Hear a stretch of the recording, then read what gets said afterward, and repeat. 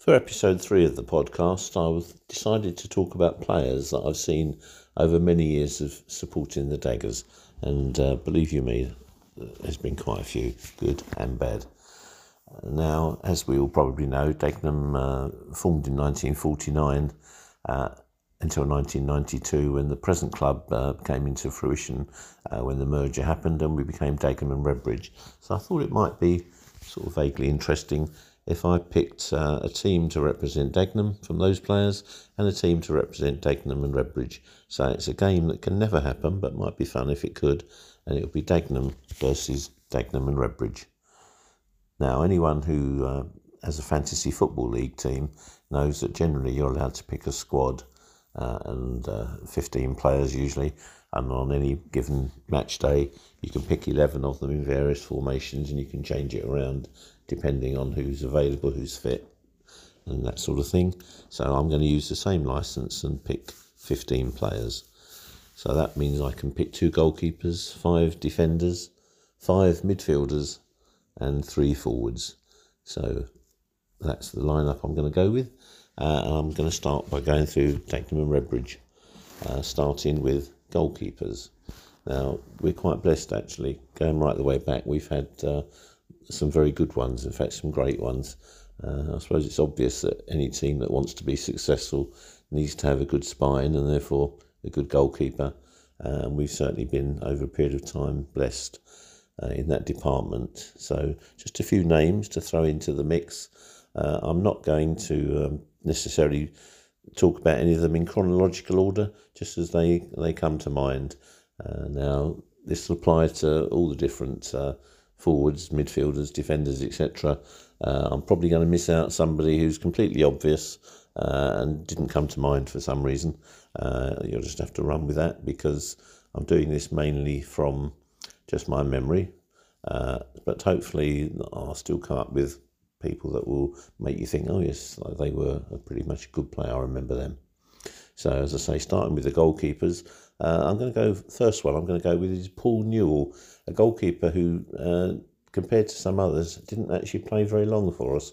Started in the season that we won the Ryman League, the 1999 period, and pretty much only played for the best part of the season, but obviously won a league winners medal with us, which was quite good, and a bit unlucky to be replaced the following season by Tony Roberts.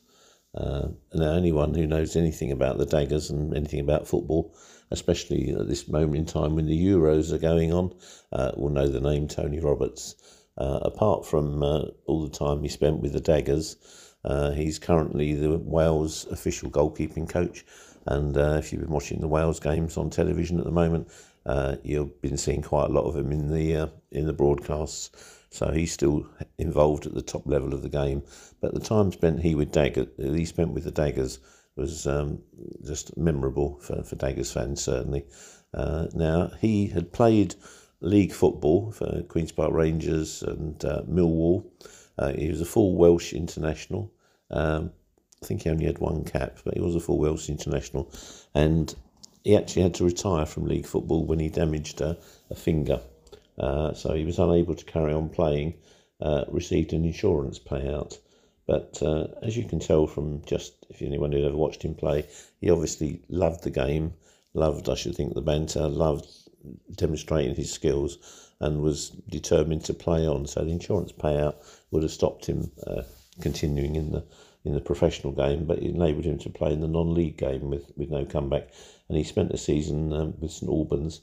In fact, the year that we won the league, St Albans were pretty much our main rivals for some of the time, and he played that season for them. And the following season he signed for us, and what a signing he turned out to be. Played for us for a number of years. He was so good around the club for team spirit, for engaging with the crowd, everything like that he was just absolutely the perfect goalkeeper to have. Then when we won the conference and got a chance to go back in the league, there was a chance that he might be prevented from playing for us back in the professional league game because of the insurance payout that I mentioned. but they come to some arrangement where he paid back the claim or part of it, I would imagine, and he enabled us to carry on playing, and he ended up playing for us till he was probably about 40. And if you remember when we played at Wembley in the playoff final, he was featured on television quite a lot, particularly after celebrating, carrying a large Wales flag. And right at the end, when we were being bombarded, he was standing firm. He kept on coming out and punching the ball out, and we had time we were under pressure out. He came again, punching it away. He was just a fantastic goalkeeper. The engagement with the fans was one of the best bits about him. I remember our first game in League One at Sheffield Wednesday. They were giving him terrible stick in a good-natured way about his rather portly size, and he just played up to it and was pulling his shirt up, rolling his tummy. The crowd loved it, and wherever he went, if he got a bit of stick from the crowd, he'd always get them back on side. So Tony Roberts was just a fantastic goalkeeper and clubman to have around. Paul Gothard, he represented us round about the mid to late 90s, played for us in the trophy final at Wembley. Another absolutely marvellous goalkeeper. While he was with us, he obtained England non-league international honours and performed right at the top of his game. Was spectacular. Big chap, got around, dived, saved, good shot stopper. He's again still involved in the game. He emigrated to New Zealand sometime a while ago, and carried on playing while he was out there. Then coached, goalkeeping coach in the New Zealand Professional League, and I believe he's now the goalkeeping coach, or he's still the goalkeeping coach for the full national side.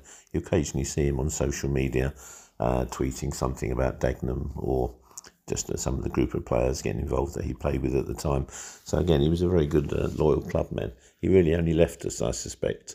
He went to Hayes because at the time they were in the conference and we weren't. And I think he probably wanted to protect his status as the England non-league goalkeeper.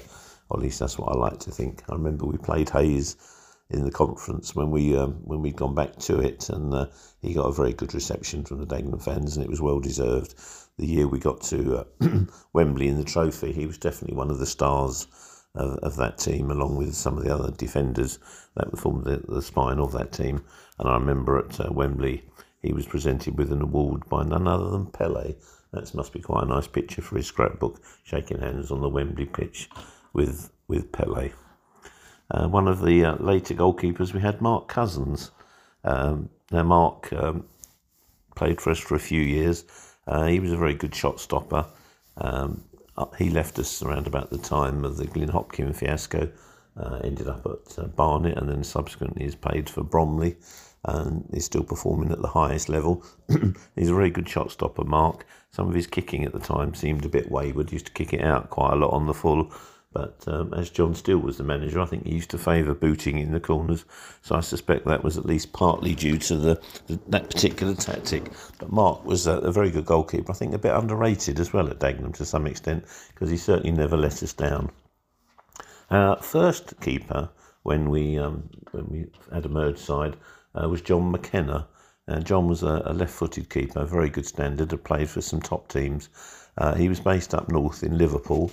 And at the time, we had a lot of players from all over the country. I think that was when the merger time. We had a little bit of cash, so we were able to get quite a good nucleus of the top players of the day to come and play for us, even though they didn't necessarily live locally. And John was one of those. He was our goalkeeper in our return to the conference as Dagenham and Redbridge. I think in the first game, or maybe in the first away game, but maybe actually been the first game at Merthyr Tydfil, he actually got sent off. Came out and dived at someone's feet and got the ball, and the conditions were so wet and slimy, he just carried on going and slalomed straight out the area, still holding the ball, and the ref showed a lot of common sense and sent him off. He was a good goalkeeper, John, again, non-league international. In fact, if you remember going back when we got to the final of the trophy in 97, in the quarter-final, we played Ashton United at home. We won 1-0 with a pretty much last-minute goal from Tony Rogers. And the goalkeeper that day on the other side was John McKenna. So that was quite good to see him. Quite good to see him back. But again, a good goalkeeper that served us well.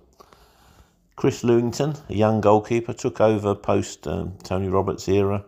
Came in, I think, maybe from Leatherhead. I'm not quite sure of that. He was quite small, quite slight. So I never thought he quite had the presence that some of our other goalkeepers had. But again, a good shot stopper, and he developed and grew as time spent with us. He eventually left and moved on. Since then, played for quite a few non-league teams, particularly in the Kent area. Margate, he played for, I think, Maidstone, and a few others. Played a bit in the league. I think he went part-time to some extent to become a teacher, and I think he still follows that trade now, though he's still playing a bit part-time. Our current goalkeeper, Elliot Justin, has been with the club for about 5 years now, and just in fact this week was given a new contract, a 3-year contract, which you'd have to say is richly deserved. He is definitely one of the best, if not the best, keepers in the conference currently. He's a great shot stopper. He sometimes surprises anybody with an absolute worldie of a save that you think he's beaten. I think he's got a pretty good record, or he seems to have, in my mind, of saving penalties. Good with his feet, very comfortable with the ball at his feet, and can kick it long or short and play it straight off the deck. And I personally wouldn't want to change him for any other keeper that you currently see playing in the league, and every time there's a discussion about that, he's always right up there. So he's definitely contracted to the Daggers till 2024, so I'd say we're definitely in safe hands for the foreseeable future. So there are a few of the keepers that came to mind. I think it's reasonable to give honourable mentions to a few others. Dave Hogan, he spent many years with us with hardly playing. He was always featured in squads and training sessions, and you'd see him warming up and everything. And though he could hardly be said to have had an appearance-wise a good career with the Dagenham, I understand that around the training ground, etc., and the team, he was absolutely excellent and just what was needed as a backup and support keepers. So Dave Hogan, definitely worth a mention for odd reasons. Ed Thompson, again, didn't hardly play. I feel I should lob him in because the chap who cuts my hair also cuts his dad's hair. So I thought it was worth mentioning him. Paul Bastock. Now, interesting one. We played him once or maybe twice when we absolutely had no keepers due to suspension or injury or whatever reason, and we needed someone as an emergency. We had an FA Cup tie, and John Steele decided that he'd draft him in, especially to play. Now, I suspect at the time we weren't exactly flush with money, so I would imagine that we wanted to try and make sure we got through the FA Cup tie to get the money for winning that particular round and the potential for any other future rounds. So though you could understand the thinking, if you remember that Paul Bastock was the goalkeeper for Boston United during the Boston Gate period of the club's history and what they actually did to the club, there was a little bit of contention about should he or should he not play. So he only played 1 or maybe 2 games for the club. But I just thought for that interesting stat, it was worth just mentioning him. Suffice to say, he won't be in the team of the century, as far as I'm concerned. And finally, Mark Keane. Now, Mark Keane was a big centre-half. Played at the back for us around about the early 2000s. So you might ask, what's he doing in the goalkeeper section? Well, the year we won the Ryman League, the game that clinched the title was a 3-2 win at Hampton in about April sometime. And because of the result in the Aldershot Enfield game, it meant that a win there won us the league. And we finished that game with 9 men.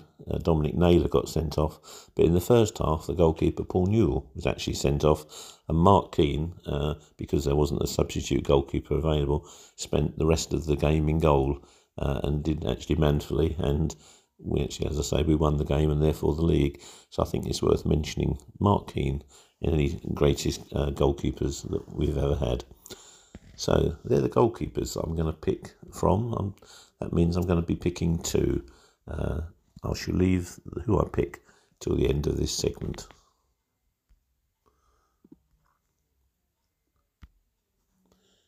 Now, moving on to midfielders. There's a lot of choice here. There's been a lot of very good players that have played for us. So I'm going to run through a few that came to mind. I'm going to start with Anwar Uddin. And Anwar led us to the conference title and was still with us when we played at Wembley in the playoff final.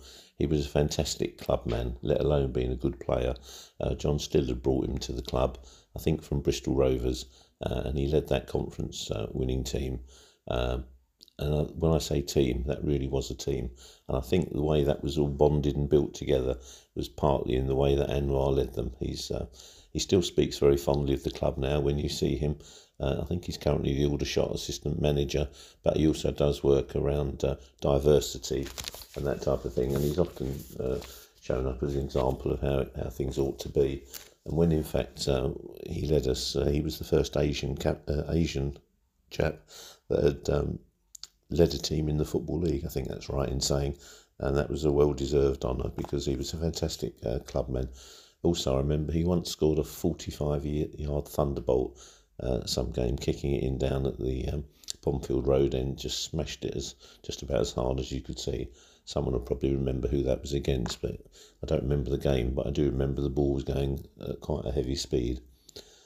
Mark Arbour, another defender that played for us, was captain during the playoff final at Wembley.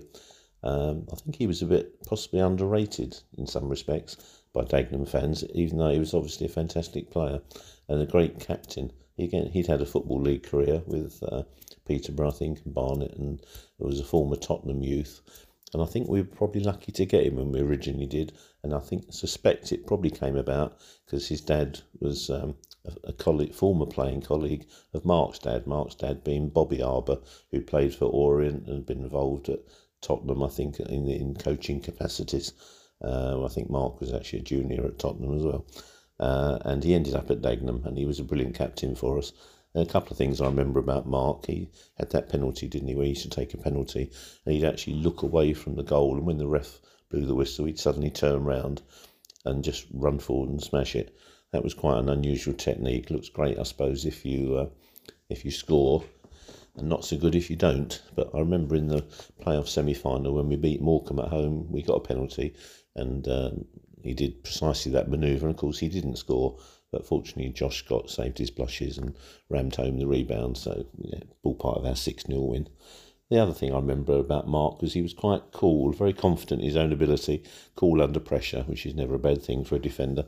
And if you remember the playoff final at Wembley, the last few minutes were like the Alamo, and we were completely under siege by Rotherham, and a ball was chucked right into the area, right in the 6-yard box, and he had quite a few choices: try and clear it, smash it off for a corner, or there's a good chance it was a sort of ball where you could actually score an own goal quite easily.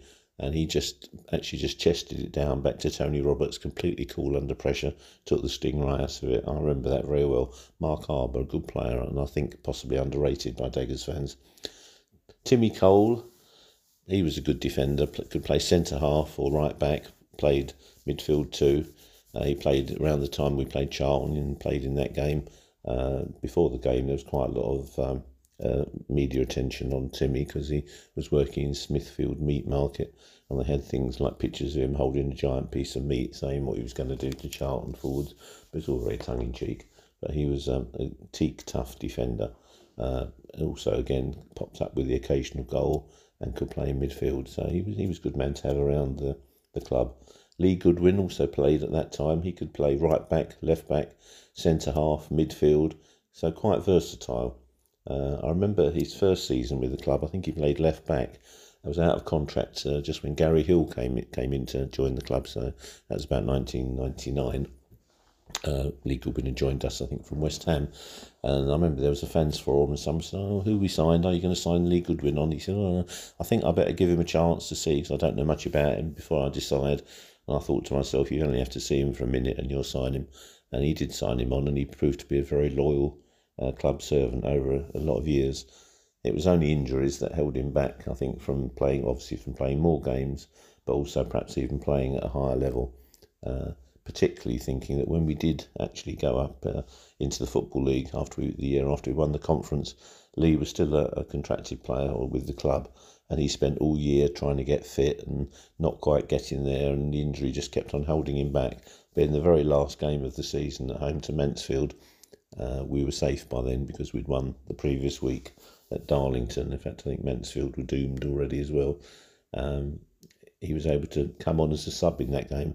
He probably only played a relatively few minutes, and he was struggling a bit, you could see, but he did at least get on and play, and so at least he could say to his grandchildren that he played professionally in the Football League due to that. I always remember that. I thought that was a nice touch to let him get on the pitch.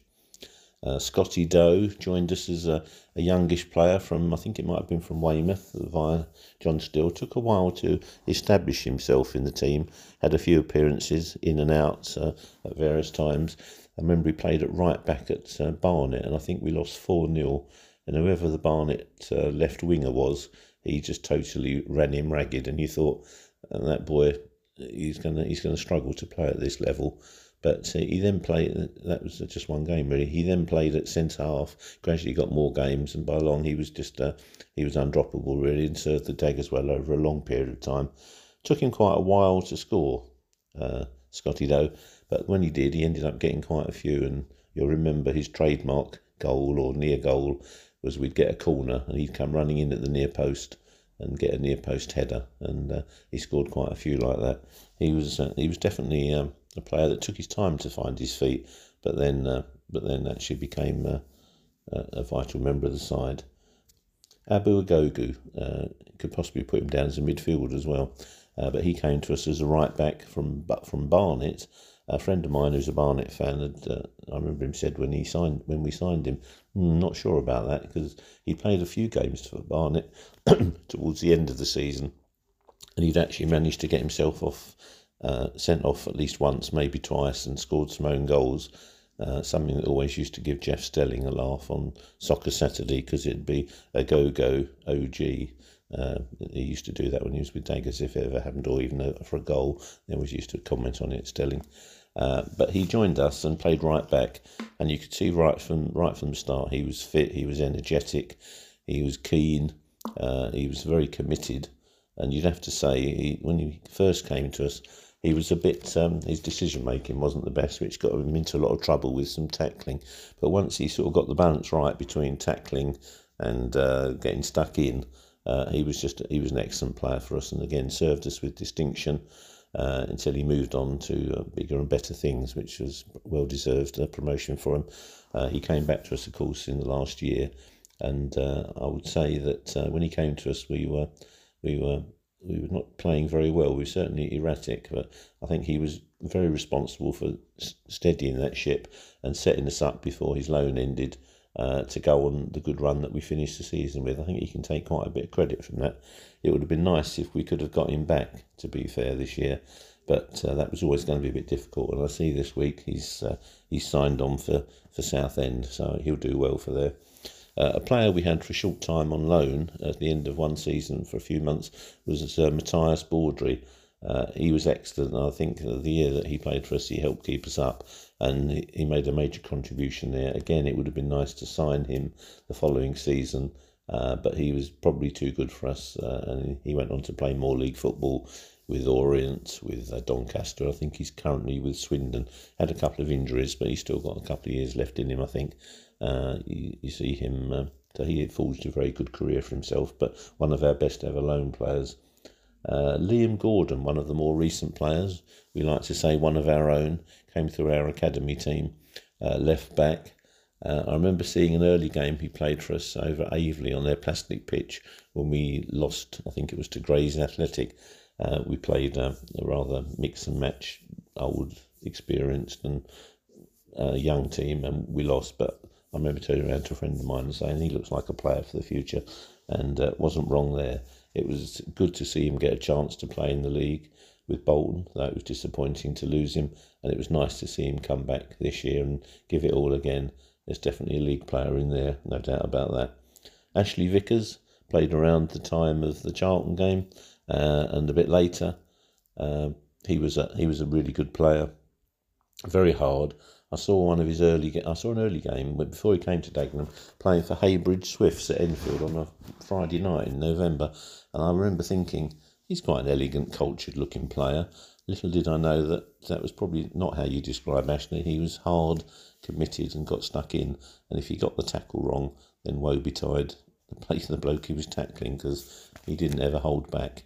One of the best games I saw him play was the year we played Boston and we were going for them in the league. It was us and them, and we won 1-0 that night at the Daggers, and he scored the goal.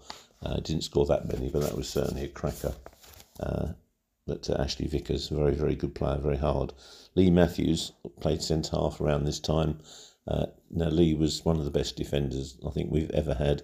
It was only injuries that stopped him definitely playing at a higher level. He was cultured, he was committed, he got stuck in, he was a great leader. You definitely follow him by example. I think we signed him from Purfleet, and he was one of our best ever signings. He should have played at a higher level. Shame he was a little bit injury prone, but Lee Matthews definitely a fine player. As was Paul Watts, who played left back around about the time of the 1992 merger, England non-league international, left-footed, got up and down, very good, very solid. You never probably see Paul have a bad game. Always at least average, but normally better than that. Played for us for a number of years, a lot of appearances, had a testimonial, and it was well deserved. I think he suffered possibly some health problems in later life. As far as I know, he's not doing too bad now. I hope that's the case. I've not seen anything untoward about that. Steve Connor was a centre half at the time of the merger. He was a very good in the air, good defender, quite hard, quite solid, sort of player that would have a short sleeve shirt on in the coldest weather and shorts pulled up to his waist is how I sort of picture him. Just sort of organised and hard and tough. He played for us for a number of years, played at Wembley in 97, so he was still with us then. Formed a good centre-half partnership with Glyn Creaser, who'd another one that I'd keep on my list. Glyn was getting on a bit by then, but he played a league football. He was a big chap, a bit fearless, led by example. The year we got to Wembley in 97, I don't suppose we had the best ever team then, but we had two centre-halves in Connor and Creaser that were the backbone of it with Gothard. So they definitely had contributed big time to getting to Wembley. Mark Smith was a player that played for us in the early 2000s. Now, Mark had played with distinction for Stevenage, and whenever you saw Stevenage, you think he's a good player. It was only when he came to Dagenham that you realised just how good he was. He had speed, he could mark, he was in the air, he could tackle. He was an excellent player, Mark. It was a shame that he left around about the same time as Mark Steen did, in not the best circumstances. We definitely didn't see the best of him, but he was a terrific player. Currently, we've got Kenny Clark. He's been our captain. He played for us a number of years ago as a young lad. Had to move elsewhere to get regular game time. Played with distinction for some other local clubs, Chelmsford and Dartford particularly, and Ebbsfleet. And he came back to us a couple of years ago, and when we needed a leader, when we needed someone solid at the back, and he did pretty well. He had a bit of a dip in form, I would say, at the beginning of this year. But he applied himself, and towards the end of the year he was back to his level best. I saw a stat this week about the number of duels won by players in the National League, and we had two in the top 10. One was Paul McCullum, the other one was Kenny Clark, so he made a good comeback again. He's just had an extra year's contract given this year, which I think is good news. Manny Onorese, another player in the last couple of years, when Peter Taylor was in charge and we were not doing too well, to put it mildly, he changed the team around about October, November time, and brought in Kenny Clark, I think, Balanta, Colin Wilkinson, and also brought in Manny Onorese. And Manny was an excellent centre-half, tall, strong, quite fast. His distribution I often thought wasn't the best, but you could see even then he was working on that, and his defensive qualities were fantastic. When we managed to get him to sign permanently, that was an excellent piece of business. And although I was disappointed, I wasn't surprised to see he left us to go back into the Football League, where he still is performing at a very high level. I sort of keep an eye on how he's doing, and he's always getting mentioned and doing well. Good player. Scotty Griffiths was the left back we had in the mid sort of 2000s, a bit later than that, a bit later than the mid. And again, a good player. he went on to play league football. He came through our youth levels. I remember going to see probably an Essex Senior Cup tie over Ilford's ground. The only time I've been to Cricklefields, there was hardly anyone there. And he was playing. I'd never seen him play before. And again, I remember turning around and saying to a friend of mine, he's a good player there.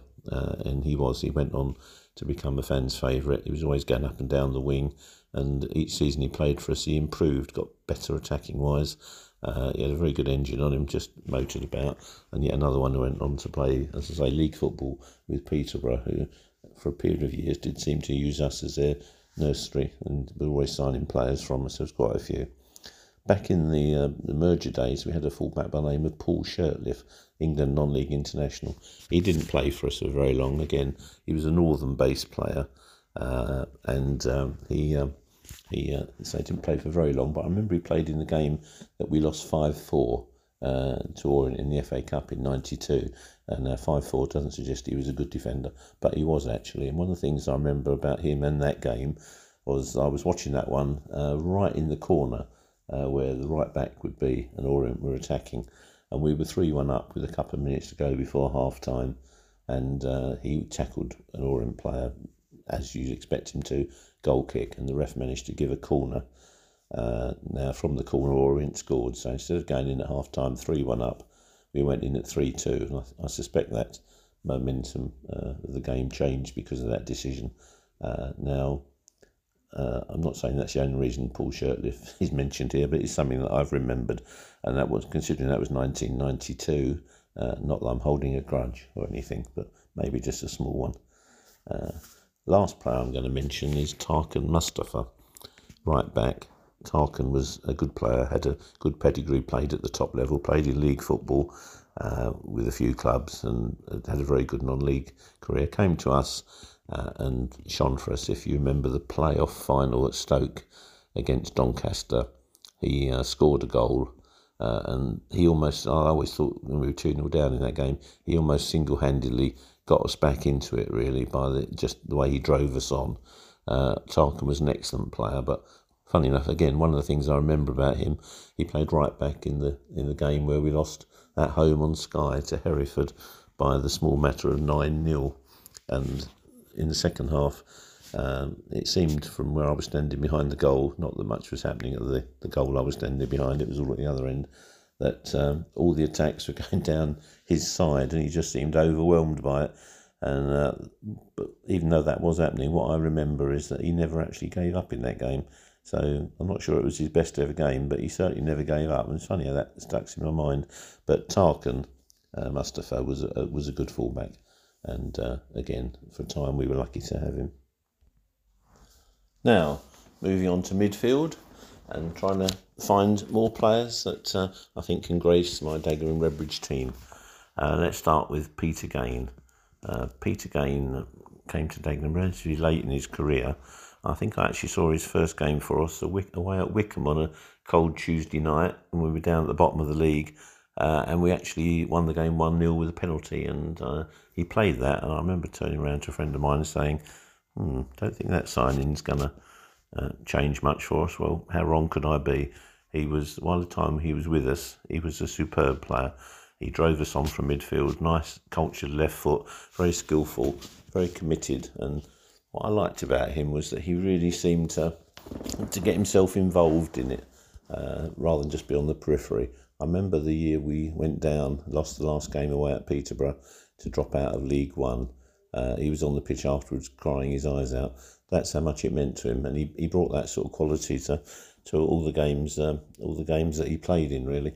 And we were lucky to have him.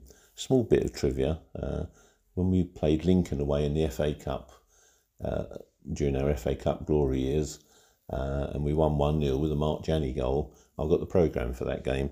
And on the front of the programme is a picture of a Lincoln player, and it's actually Peter Gain. Now, the next player, I would say you could make a good case for it being our best ever loan signing. We had Matt Ritchie play for us for a whole season. Now, Matt is now currently starring for Newcastle. He's also played for Bournemouth and other clubs in the Football League. I think he's a Scotland international as well. But he played for us as a young chap on loan I think it was from Portsmouth, and he spent the whole season, the year that we just failed to make the playoffs in our second season in the league. He scored goals, he was committed, he took defenders on, he worked hard. He just had, you could see, apart from the levels of ability he had all the attributes to commit himself and make the best of his talent, and that's precisely what I think Matt did. Another good winger we had for a very, very short time was Dominic Green. Now, Dominic, I think we got as a young 18-year-old, probably released by West Ham, and he played 5 games for us and looked, well, red hot in all of those. And then before you knew it, he'd gone off to our nursery club and Peterborough had signed him. Now, he didn't necessarily do very well there and in other places, and he ended up back at Dagenham for a time, played a little bit more for us, and then dropped out with us again. And I should think Dominic Green, I would say, was one of the players who's possibly a little bit didn't quite fulfil the promise that he undoubtedly had. But while he was there for that very short time, he made quite an impression on me. John Nurse, decided I've got to pick John because he got the winner for us at Wembley. So on that basis alone, he deserves to be in any conversation. He could have been a defender, he could have been an attacker, could have been a midfielder because he played all of those positions. And I remember John still saying that he was the perfect Dagenham player. Purely because he could do that, because obviously we couldn't necessarily afford the biggest squad. So if you had a player who was that versatile, he was worth his weight in gold. And John certainly was worth his weight in gold to Daggers over a period of time. And also he was a full international. He's on our honours board in the hall of the players that are full internationals. Next, I'm going to go for 3 players in one, in effect. From the early sort of 2000s to about 2000 or 2010 at least, we had 3 right wingers or right midfielders, call them what you will, all a bit similar in their own way, but all with slightly different attributes. Danny Green, Mark Janney and Sam Saunders. Mark Janney was a local lad, had been at Tottenham and played for us, and what a player he was. He'd just get it and put his head down, go past the winger, go past the fullback, get to the byline and chip a nice little 9-iron, chippy little cross into the far post. Bang, 1-0. Ken Charlery, 1-0. It was that sort of thing. Very, very good player. Then we finished, after he left, we ended up with Sam Saunders, who John still picked up from Carshalton. Quite slight, Sam, but again, he had all the attributes and could, again, like Janney, could cross the ball. That was more of a sort of a beater man and then whip a cross in type of thing. He left us to go to Brentford. And he carved out a very good Football League career with Brentford. I think he's now assistant coaching or coaching their under-23 squad. So Sam's still involved in the game. And then when he left, we replaced him with Danny Green. And Danny, he always reminded me of David Beckham, the way he crossed it. He'd sort of just get to the side of a man and could whip it in. Scored his fair few goals as well and free kicks. And the year that we played at Wembley, he was fantastic that whole season and the following one. Again, and the player who fully deserved his league move. In fact, when I hear the commentary of the Wembley win, and he scored the second goal, obviously I had that as my ringtone on my phone when the commentator on Sky goes, "Green shoots, Green scores." That was just a fantastic goal, never to be forgotten. So you had 3 wingers there, but all deserved mentioning and all good in different ways. Moving on to Roman Vancelot. Literally just retired this season, so again had a very good career after leaving us. Played for several league sides, and everywhere he went, the fans would be totally appreciative of a man who never gave less than 100%, and was just like that for the Daggers. I remember the year we were in League One, we got a 2-2 draw at Colchester, and he got the equalising goal with a header where he just dived in, where he had no right to stick his head, scored a fantastic header, and he was then carried off with a head injury, unfortunately, but it was worth it for the goal. That was a brilliant piece of play by Roman. And the year that we actually went up through the playoffs, we played Burton at home in one of the last few games when we needed to win, and we were down 1 in the second half, and he scored an absolutely worldie from about 30-35 yards, a sort of a dipping volley, a brilliant goal. And that set us up for Graham Montgomery to get pretty much a last-minute winner. So Roman Vancelot played in a lot of different positions for us and was brilliant in our Wembley win with the overhead kick, which I like to think it was the best goal never scored at Wembley. That's probably a slightly over-exaggeration, but it certainly felt like it. Another winger we had was Zavon Hines. Now, Zavon didn't play very much for us. Again, good pedigree, played for West Ham, played for Burnley. Injury had held him back, but on his day he was fast, he was skillful, he was pretty brave actually, because he was the sort of player that would get kicked to bits, but he always came back for more. I remember when we signed him, I'd seen him playing a pre-season friendly. I thought, God, we'd be lucky to get him. He's too good for us. And we did manage to get him. I don't quite know why no one else would take a punt on him, but we did, and he was brilliant for us while he was fit. Unfortunately, suffered a lot with injuries. I remember a game at Southend, probably in a League Cup tie or a Johnston's Paint Trophy tie that we won. They just kicked him every time he moved, and he was just a brilliant player. He'd get the ball deep in our half, and by the time he'd run up the pitch and beaten the succession of players, we'd be right up the other end of the pitch, and I loved watching Zavon play. Similarly, I did with Andre Boucard.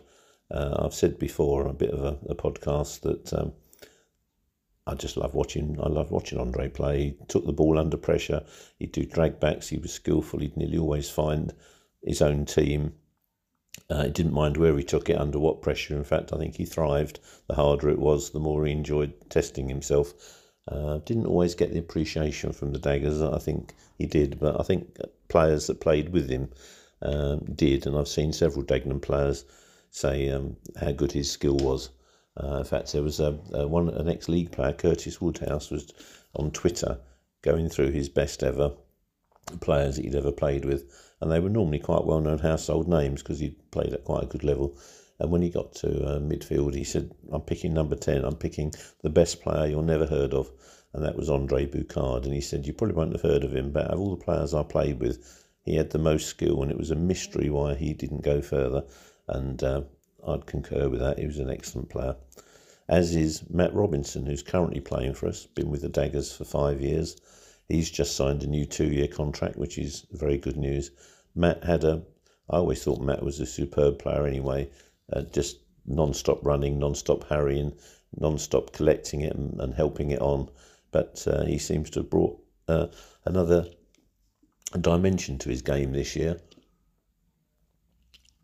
by adding goals to his games. And where he only had I think 1 or 2 in about 150 games, he managed to score about 7 or 8 this year.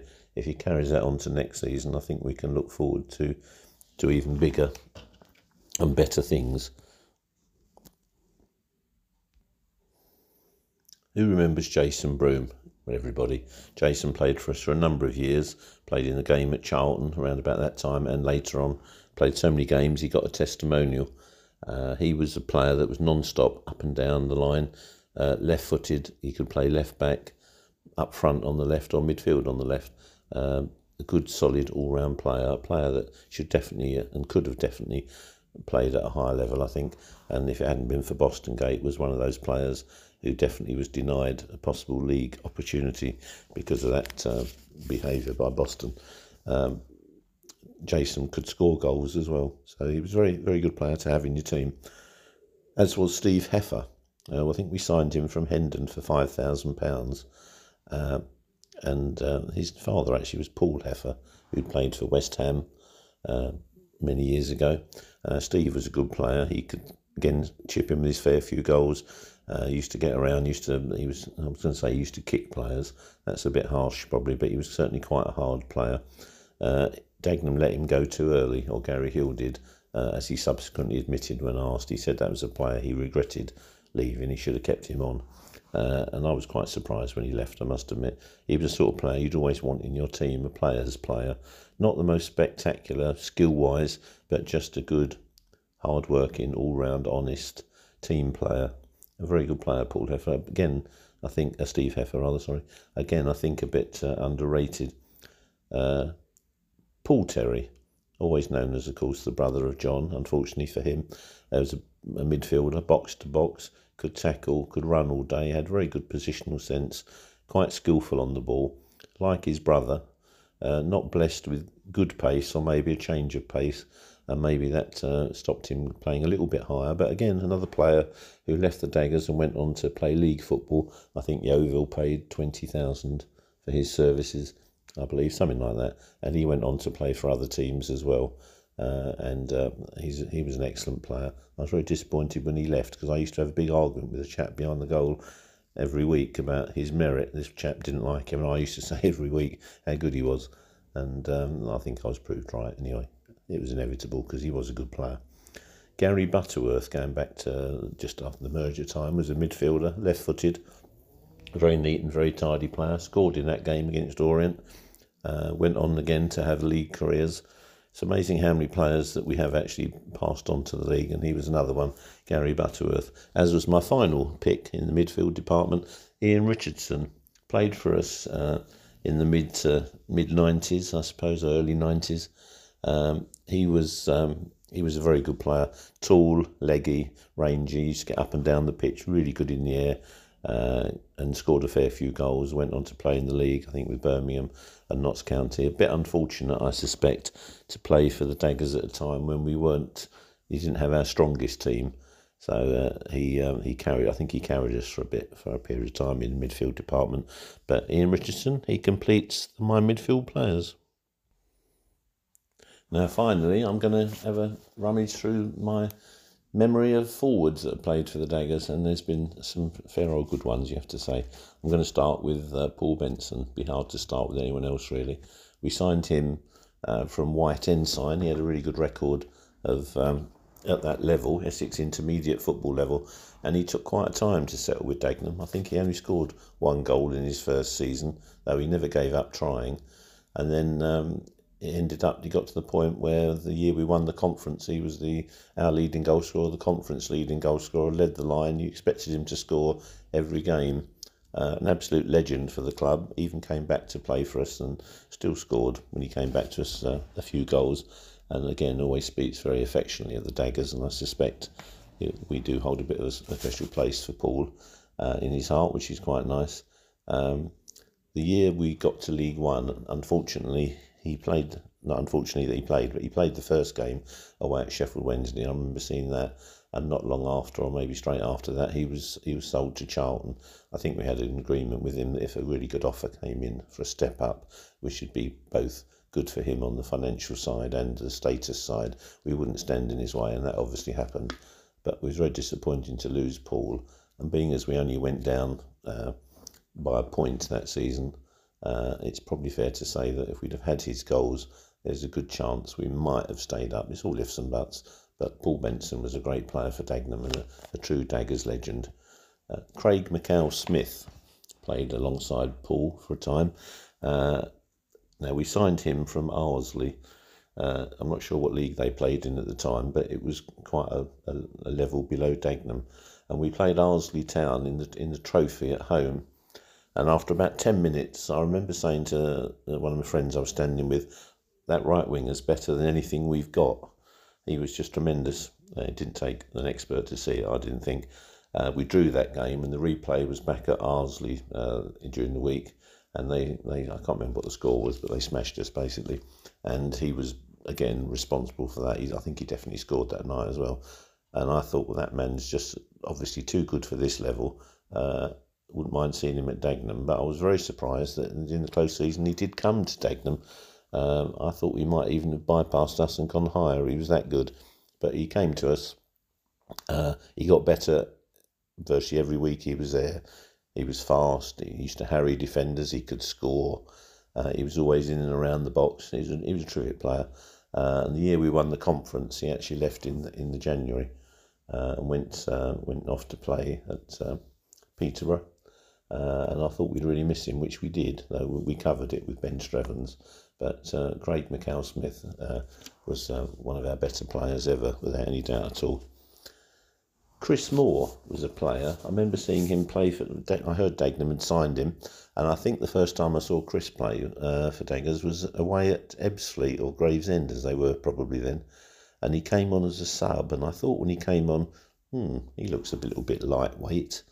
And I didn't particularly notice anything special for a while, and then the ball came across in the box, or near the box, and he was on it like a flash and got a shot in or did whatever he did, and it was just like he came alive. I thought, oh yeah, he's definitely got something, and he certainly did. He led the line quite well for Daggers, very skillful, left-footed, knew where the goal was. I think he went to join Brentford when there was a competition where the winner of the competition was given 50,000 or something, and they could buy a player that they wanted. I think that was how it had to be used. I can't remember how the competition was run, and it was won by a Brentford fan, and they used the money to get hold of Chris Moore. I might have got that completely wrong, but that's something I've got in my mind. But he was from that part of the world, from West London. So I think they were his local club. It didn't necessarily work out for him over a long period of time at Brentford. I remember he came back to Dagenham and we played away at Brentford in the league, and he actually got the winner. And the crowd, I think, had been giving him a bit of stick, but he got the winner or the equaliser right in front of us, and it's fair to say he celebrated it with quite a bit of glee. I thought, good on you, mate. But Chris Moore was a good player. I'm going to mention Baz Savage, not because Baz, if you like, was one of our best ever players. He probably wasn't. He had a bit of a career, but he played for us in around about 2010 when we were at a bit of a low ebb for various reasons. Again, I don't think we could necessarily afford to splash out on big transfer fees, wages and such like, but he played for us, and he had a bit of a connection with the crowd because he was a bit of a character, and as you might remember, if he scored, he did a Michael Jackson moonwalk, and he was actually very good at it. He ended up being on Soccer AM demonstrating it, and if you ever want to laugh, go on YouTube and just look up Baz Savage moonwalk. He's very entertaining. So Baz, I think it's worth mentioning just because of the connection he had. There used to be a song, there's only one Baz Savage, we thought he was, and we were right, there's only one Baz Savage. It was something like that. Anyway, I missed out a particular word there. But yeah, Baz Savage, he was entertaining. Dwight Gale, now pretty much everyone who follows football have heard of Dwight Gale. He scored goals in the Football League where he's been Newcastle and Palace and Peterborough. He's been transferred several times for quite a fair amounts of money, and he played for us. We signed him, I think, on a 3-year deal, and for the first year, for whatever reason, we had to send him out on loan. Couldn't afford to pay him, I think John Still said once. And he went to Bishop Stortford in the National South, scored about 40-odd goals, so we were all looking forward to him coming back to our first team the following season, which he did. And he scored goals, but it was obvious from as soon as you saw him play that he was probably too good for that level, and he didn't last long, and off he went, surprise, surprise, to Peterborough.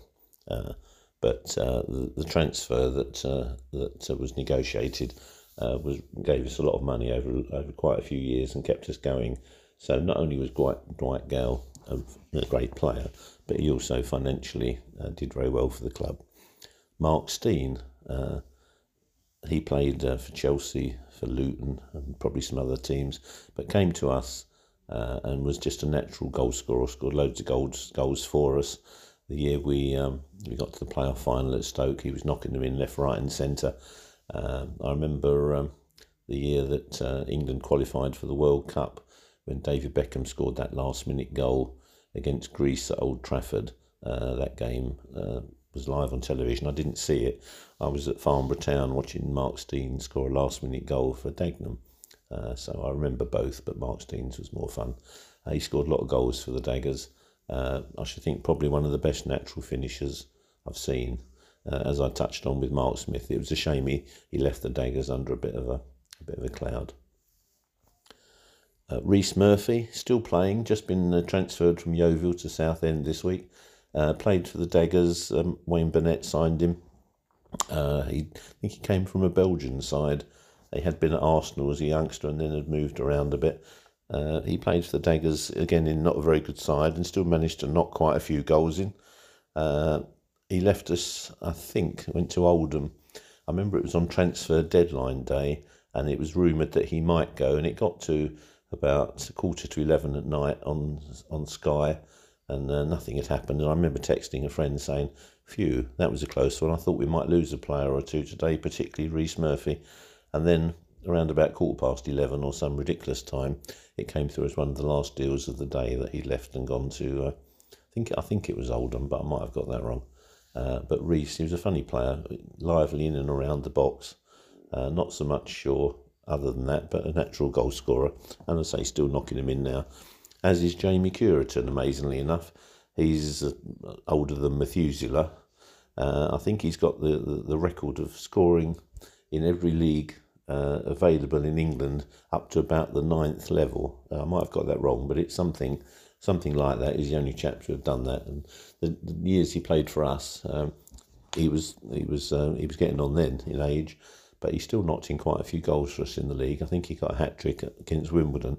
But as anyone will remember, and if you look at his goals reel, it still shows he was the master of the lob. If the ball was played through and it was him against the keeper, it was bump over his head, straight in the net, a natural goal scorer. Christian Doidge played for us a bit. We signed him from Carmarthen Town, another Wayne Burnett signing. And he wasn't a bad player, very good in the air.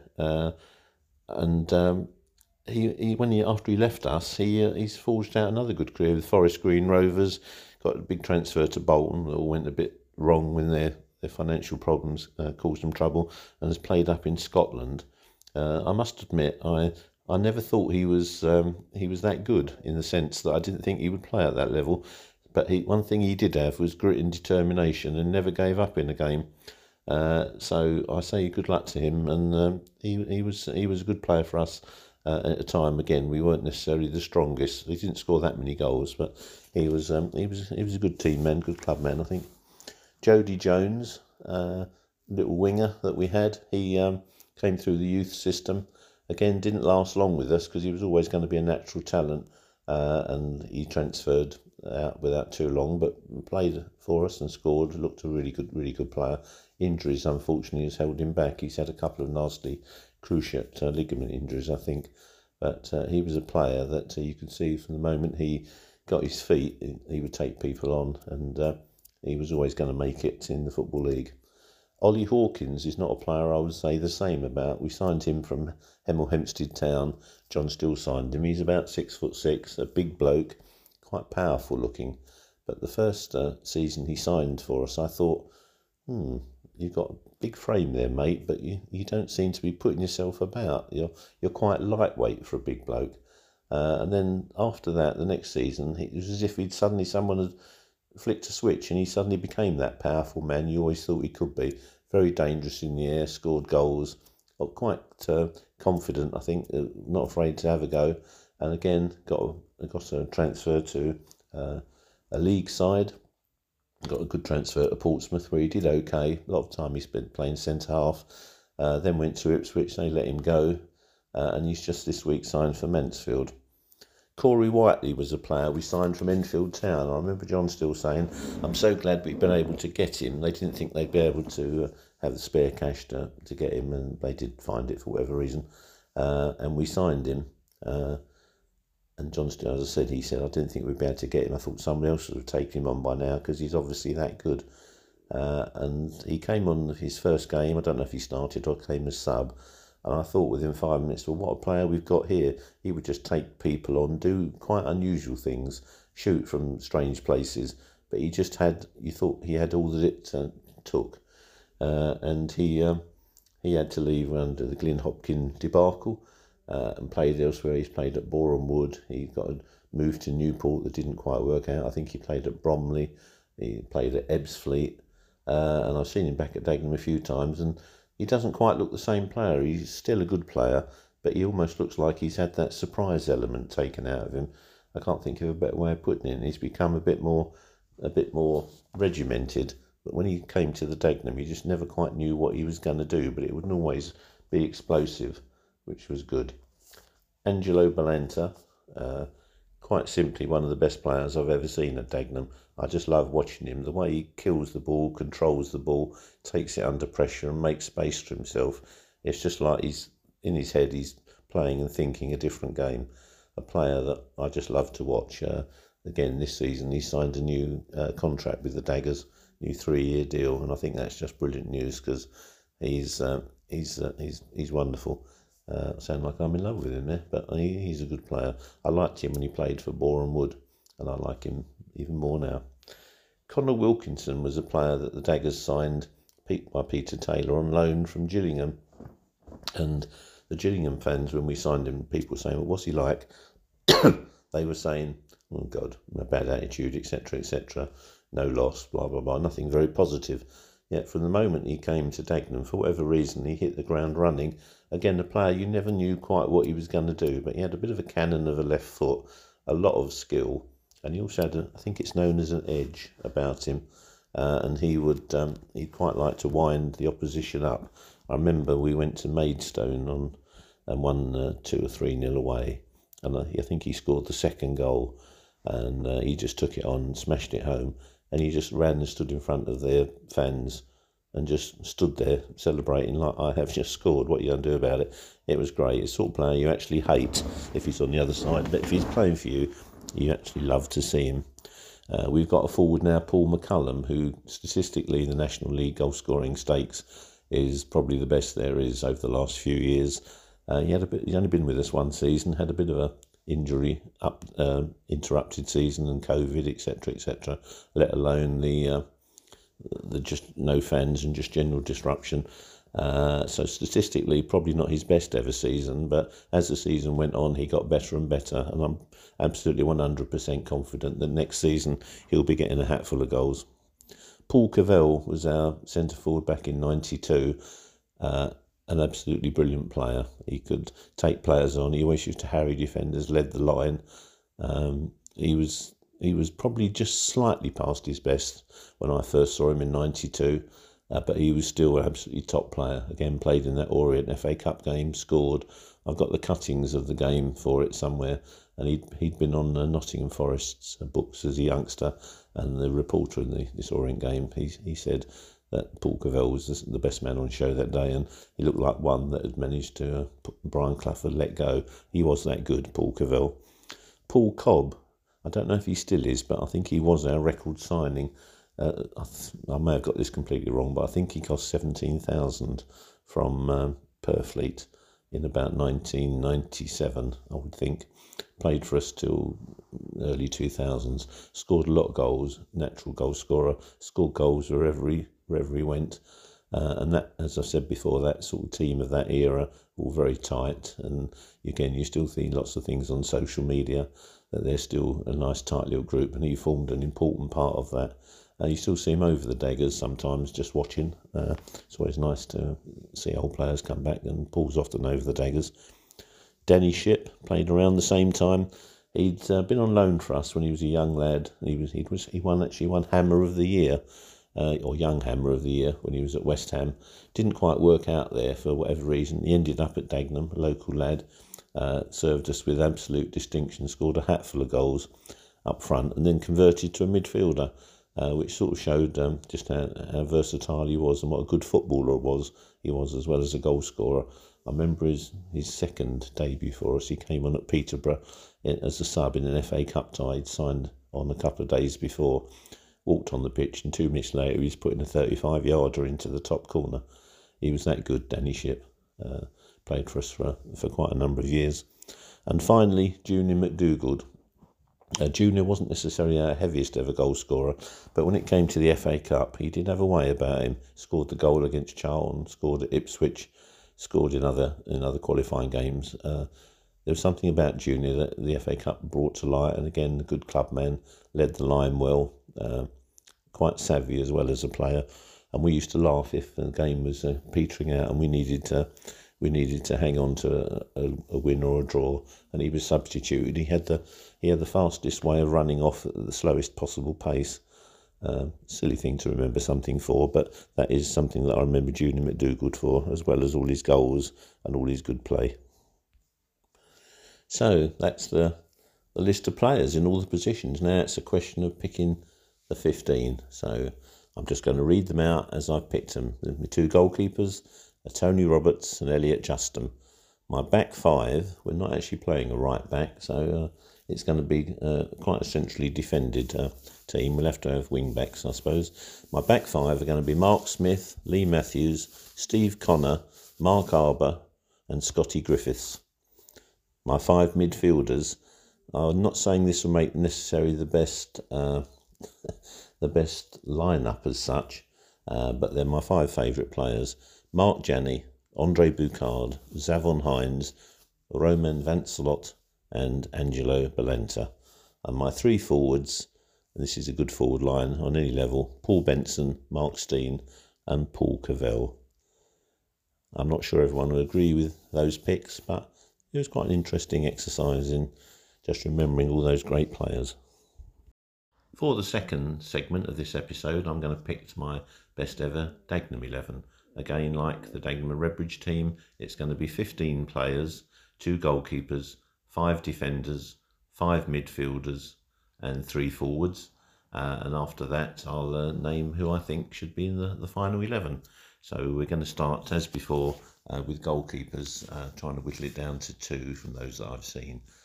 When I started going in the mid to early 60s, the first goalkeeper I can really remember seeing was Peter Harmon. He was quite a tall, imposing keeper. He had red ginger hair. I seem to remember him in a bright yellow goalkeeping outfit. He looked quite big. I was a small lad at the time, so maybe he just looked a bit bigger. In those days, you could stand on the wall at Dagenham, right pressed up against it, so you were right close to the goalkeeper. So I got to be quite close to Peter Harmon and could see him throwing himself about a bit. He was a very good goalkeeper. I think we got him from Grays, and he played a number of games for the club. Also, we had another goalkeeper around about that time, Alan Bettinson. Again, played a lot of games for the club. He was quite stout, as I recall, but was very good. Used to throw himself about and made lots of saves. A good club man. They were followed by Ian Hutley.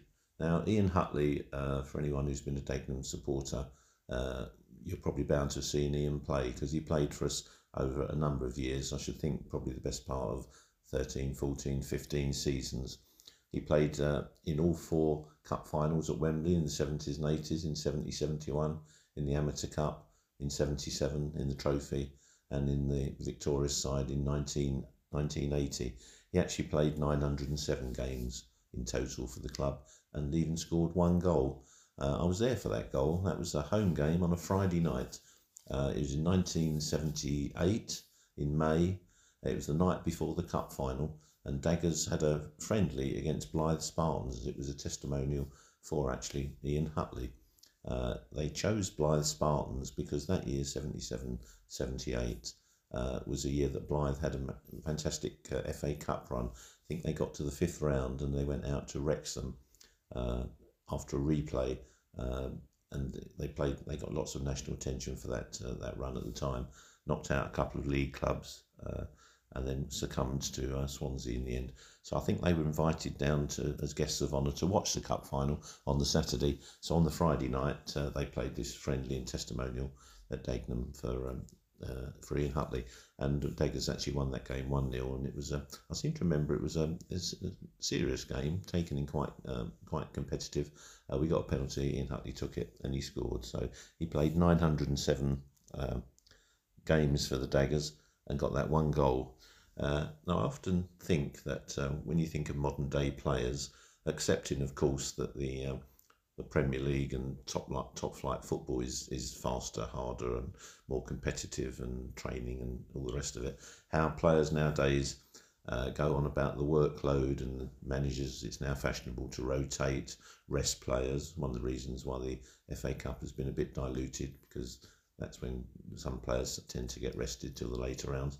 But back in season 67-68, which was not too long after Ian Hutley started playing for the Daggers, Daggers played over 80 games that season. Ian Hutley played in 76 of them. Now, as I recall rightly, Ian was a postman, so you can well imagine that he was getting up early in the morning, doing his round, training with the Daggers if they ever had time to train, but mainly playing games. As I say, 76 games. And just as when you talk about overload now, and there's, like you say, Man City might be playing in 4 competitions: the League, the Champions League, the League Cup and the FA Cup. That season we competed in the Athenian League, the FA Cup, the Amateur Cup, the London Senior, allegedly the second hardest one for a non-league team to win at that time, the Essex Senior, the London Challenge Cup, the East Anglian Cup, the Essex Elizabethan Trophy. We actually had to withdraw from that because we ran out of time to play outstanding games. The Essex Floodlight Trophy, the London Charity Cup, the Essex Thameside Trophy, which, to anyone who might remember, if we ever won that one, the trophy was this big, quite magnificent silver galleon. That was always a nice one to win. We also played in the Mithras Cup. That was held over to the following season, and we played pre-season friendlies and maybe other games during the season. So that was plus 80 games, of which Ian played in 76 of them. So that was quite an impressive effort. Following on from Ian, we had Terry Moore. Now, one of the recurring themes of some of the players I might mention in this segment of the podcast is that we had a tendency to sign a lot of players who had previously played for Enfield. That round about this time, the sort of 70s, 80s, Enfield were a top non-league club. Very unlucky not to get in the league. I think with the year they possibly won the Alliance, as it was called then. They didn't automatically have promotion in those days, and they didn't get elected to the league. Even if they were eligible to apply, I'm not sure if their ground would have been considered good enough. But they could have got in the league and they would have done well, but they didn't. But we tended to sign a lot of players who played in the best Enfield teams, just maybe slightly when they weren't quite as good, but nevertheless still good. And Terry Moore was one of those occasions. He played in goal for us for quite a while. I think he was probably a non-league international, very sound, very safe pair of hands. Now, with Ian and Terry being around so long, chances for a reserve goalkeeper or number two to possibly make a mark on the team were quite limited, really. But we did have a lot of good backups, and three that come to mind are Terry Dickinson, who was around in the 71 sort of season when we got to Wembley. He's actually featured in the programme, in the team photo. He came in a few times. He was more than capable. Mickey Byrne, slightly earlier than that, in the late 60s. I think we might have signed him from somewhere like Hounslow. Again, excellent goalkeeper. Unlucky not to have played more for Dagenham, but Ian Hutley just always stood in the way because he was that good. And Joe O'Sullivan, who was with the club for about 4 years, had played for Forge United, I think, and Rainham, possibly. He played only about 50 games over 4 years, but again, more than capable deputy. Another goalkeeper we had towards the mid to late 80s was John Jacobs. Again, a goalkeeper that we took, having played for Enfield at a very high level. I think he possibly played for them during some of their good cup runs that they had. They got national attention, and he played in goal for us for quite a while. Like Ian, he also scored a goal for the club, and his goal actually was in quite unusual circumstances and quite significant. At the end of the 85-86 season, Daggers didn't have the best team round about then. We were we'd had our glory years of Wembleys and promotions and the trophy winning 80, and we were actually going down a bit then, and I think money was becoming a little bit of an issue, probably, being able to compete with the bigger boys. And we were struggling at the wrong end of the Alliance League, and on the final game of the season we needed a win or a draw at Runcorn away. Never an easy place to go in those days. I don't think I ever saw Dagenham win there. We normally got hammered every time I went there. And we played them away, and it was on a Sunday afternoon, and it was a day when the weather was atrocious. There was a gale force wind and bucketing down, and we actually did draw the game 1-1, and John Jacobs, amazingly enough, scored our goal with a clearance that was just booted, wind assisted, and ended up in the back of the net. So that point saved the Daggers from getting relegated that year. I think, if I'm right in saying that Dartford and Barrow got relegated, they would have gone down anyway. And the team that were subsequently relegated by us getting that rather fluky point was Wycombe Wanderers. So judging by the fact that they were in the Championship last year, they seem to have bounced back from that quite well. In the mid-80s, we had a goalkeeper by the name of Lloyd Scott. Lloyd came from Orient, I believe, played for us for a number of years. He's a very good goalkeeper. In his outside job, he was a fireman, and quite an interesting story about Lloyd. He went in a burning building and brought some people out of a nasty situation. And there's a routine post-recovery event, he had to attend hospital just because he'd suffered some smoke inhalation. And as part of this routine test, they discovered he had a bit of an illness, and he had to have a lot of treatment for it. I'm not quite sure what it was, but it was quite serious. He did recover from it, but obviously he wasn't able to be a fireman anymore. And he ended up being a fundraiser. I think it was for the Anthony Nolan bone marrow charity, because I think when he was ill, he needed probably some bone marrow maybe. So that was what piqued his interest in that area. And he's still doing fundraising to this day. Quite a good chance you may have seen Lloyd. If you're a fan of the London Marathon, there's normally a chap that does a particularly arduous task to make it even harder for himself. And to do that, he means he can raise money for lots of charities. And his most well-known one is there was a chap who did it in a full diving suit, including helmet. And you can imagine how heavy they must be. And I think it took him weeks to do it, 3 weeks or 6 weeks or some very long time. But he did get round. And the person who did that was Lloyd Scott, the ex-Dagenham goalkeeper. So he put what was a nasty situation for him to good use. And I think he's raised a lot of money for charity. So a good lad there. Some other goalkeepers that we had were Dave Morgan. He played at the end of the time when Dagenham were about to merge. Played over 200 games for the club. Quite a solid goalkeeper. And also we had Darren Williams for a time, who played in goal for us, played over 120 games, filled in quite well. I think he went on to play for Welling and a few other teams, but again, a good career at the level, and was a good custodian for us. One other thing about Ian Hutley, he played so many games for the club with some other players who also had quite a long life with Dagenham in terms of number of games, one of whom was Dennis Moore, who I'll mention a bit later in the defenders section. And I can remember that Ian, a number of times, he would just shout when the ball was humped into the area, "Away Den." And that became so common that when I played football back in the day, that used to be our standard phrase, and quite laugh. So every time the ball would come in the area, someone would shout "Away Den," whoever it was going to. Because in those days all of us went to Dagenham, so we all knew that little thing, and a few of us would still remember that to this day. So that is the goalkeepers that I'm including in this section. Moving on now to defenders. Again, in no particular order, not chronological, just as they come to my mind. I'm going to go through quite a few, and there's some few well-known names here I think will be coming up. I'm going to start with Alan Campbell. Played for us in the early 80s. I think we possibly signed him from Hendon. He was a very big, very strong, imposing centre-half. Used to play without his teeth in, to make him look even more scary. I was surprised he played as many games as he did. In my head it was a bit less, but he actually played 214 games for the Daggers. He was a good club man. One of the things I remember about Alan is unfortunately not a good thing, in a sense.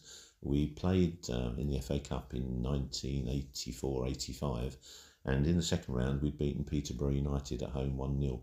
It was a game that was featured on Match of the Day, one of the clips of Match of the Day. And there was a bit of an incident with the crowd during that game. The ref took the players off, and they came back on after a while. Daggers won up, and the ref blew up. Obviously, I would say completely early. The Peterborough manager was really annoyed about it. He made no allowance for the fact that the players had gone off. But by then, of course, the ref had blown up and left the pitch. So Daggers went through that 1-0. And I remember we piled into the bar afterwards in the clubhouse.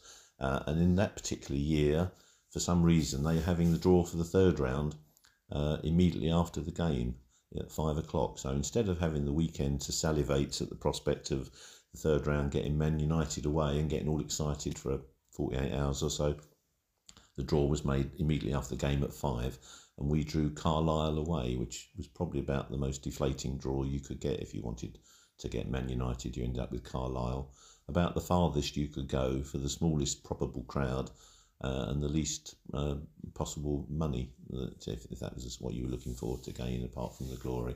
So Carlisle away it was, and we actually put in a very good performance that day, but we went down 1-0. And it was unfortunately due to a mistake by Alan Campbell, where he let the ball go through or pass back, and a chap by the name of Malcolm Poskett went through 1-0 to Carlisle. We lost that game. Something that's always stuck in my mind. It was a bit unfair that I remember that just about Alan, because he was a good player. Another couple of players that we had, again, both from Enfield, had come from Enfield, Keith Ellie and Mark Wright. Keith Ellie was a barrel-chested, quite imposing centre-half, played over 100 games for the club, did quite well. And Mark Wright, a right-back who played well at Enfield, didn't play so much for Dagenham, and I'm possibly only including him just for the sort of little bit of information that if you're a fan of reality TV, and I can't say as I am, but I do know a bit about it. Mark Wright has been on Towie, I think, and various other things, married to Michelle Keegan, and I'm pretty sure he's our Mark Wright's son. So the Towie Mark Wright has been on Crawley's books and Billericay and a few others, so there's obviously a bit of a football pedigree. So that was Mark Wright, who I remember played for us for a bit, a right back. He was not a bad player. Paul Curry, we had play for us in the mid-70s to mid to late 70s, the father of well-known winger that we had and coach Darren Curry.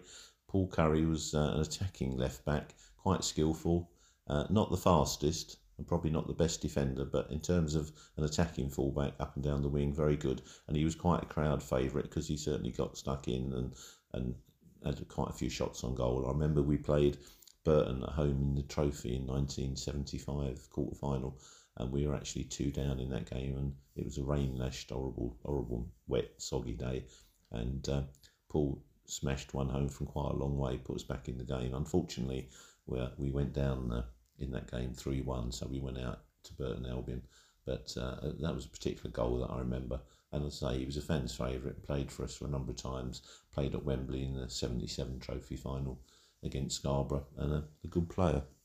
You could see where he was related, obviously, to Tony Curry as well. So you could see that the whole family had sort of a certain amount of skill, even though they all sort of played different styles.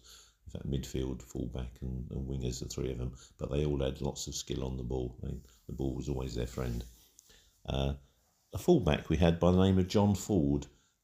We took from Barking. John was a very good player, very sound, very solid, good on the ball. Could also play midfield. He only played 4 seasons for the Daggers, but just going back to the theme of number of games, in 4 seasons he played 248, which works out about 60 a season. So if you can imagine how many games he would have played had he played for us for longer. That is quite a lot. That's quite a workload. But John was a very good player. Played for us in the 71 final at Wembley. A centre half we took from Hornchurch. We had a few good big centre halves. This chap Norman Welch was no different. Played 214 games for the Daggers. Quite tall, quite gangly, quite leggy. Not the most comfortable looking on the ball, but a very good player, good centre half as well. Unfortunately, one thing again, not a good thing that I remember about Norman was again in the 70s we played Spennymoor away in the quarter final of the Trophy. And you'll hear me mention the Trophy quite a lot because in those years, 75 quarter-finalists, 77 finalists, 78 quarter-finalists, I think 79 semi-finalists, is that the right order? We were beaten by Kettering, 80 finalists. We had a magnificent pedigree for that time. We must have been, I should think, us and perhaps Scarborough, we were always there or thereabouts the whole 70s. And we played Spennymoor away. We lost 1-0. It's a long drive up to Spennymoor and a long drive home when you've lost 1-0, especially when the winning goal was scored, unfortunately own goal, by Norman. And I also recall that we were asked by a committee man if we could help out there and give Norman a lift back because he needed to get back to London quicker than the team likely would have done. I think he might have been coming back by train, and we were asked to drop him at a station. I'm not 100% sure, but I remember we'd obviously said yes we would, and he got in the car and we drove him to wherever we needed to drive him, and no one actually asked him about the own goal, though we all probably wanted to. But Norman Welch was a good player. Nicky Bissett was another chap we took, a young lad we took from Hornchurch back in the mid to late 80s. He was a very good centre-half. Nicky, again, we didn't have the best side around about that time, and he pretty much held us together at the back, and it was obvious he was a good player, obvious he would go on to bigger and better things, which he did. As I've said before, we were getting probably a little bit strapped for cash around about that time, and Barnet came in with a derisory offer of 20,000 when it was obvious he was worth a lot more. I think due to our parlous financial situation, we had to say yes to it, even though we probably knew it wasn't the best deal going. But Barnet were probably managed by Barry Fry at the time, perhaps, and the chairman might have been Stan Flashman. So, as we know, if that is the case, they did like a deal. Anyway, Barnet signed him for 20,000, and 6 months later they sold him to Brighton for 115,000. So you can see that was quite a good bit of business for them, not so good for us. No wonder we still hate Barnet. Fair enough, I'd say. Nicky went on to play for Brighton, played roughly 100 games for them.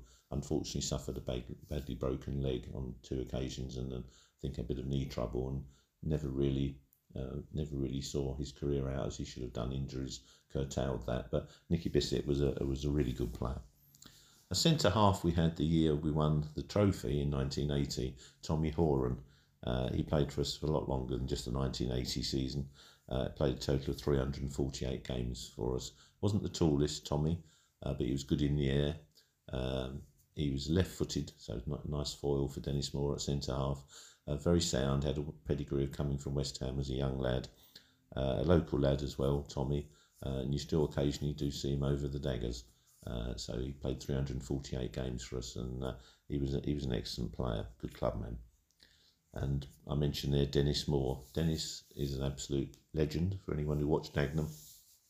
He started playing for Dagenham as a 16-year-old, and in the morning he'd play for his Dagenham Grammar School, I believe, and then come on along and play for the Daggers. He played a total of 940 games for us. He played in all the 4 finals, 70, 71, 77 and 80. And when we got to Wembley back in 97, he was the coach to Ted Hardy. So, as you can see, Dennis was Dagenham through and through. He also scored 113 goals for us, which is pretty good going for a central defender. He had a rocket shot on him, was very good at free kicks, he got a lot of goals from that. He was good in the air. He also had a long throw. I remember the first year we got to the final at Wembley. He employed his long throw several times, and he was quite good. Also in those days, it was quite a good time-wasting tactic if it was up the other end, because he would trot all the way from the back to take it. But Dennis was a good all-round player. His father, Dorry Moore, and mother both also were involved at Dagenham. I think they used to do catering quite a lot of the time and sort all that out, and were on the committees, etc. So Dennis was Dagenham through and through. So much so that Bill Bridges, who was an early committee member and founder of Dagenham, and also the editor of the Barking Dagenham Post sports editor, he actually produced a book called Dennis of Dagenham. And in that, if not before, Bill actually coined the phrase "once a dagger, always a dagger." That was the first time that was used, as far as I know. And that was one of the reasons for that was just the number of players that played so many games for Dagenham. We do have a quite a good history of longevity for players, and players keeping in touch with the club and coming back, which is pretty good. And Dennis, an absolute legend. Terry Scowls was a fullback we had, signed from Brentford in 1977. I think he probably left the professional game too early. Maybe he just decided he wanted to go part-time and get more of a work-life balance, perhaps, I don't know, or get a career sorted. But he was an excellent left-back.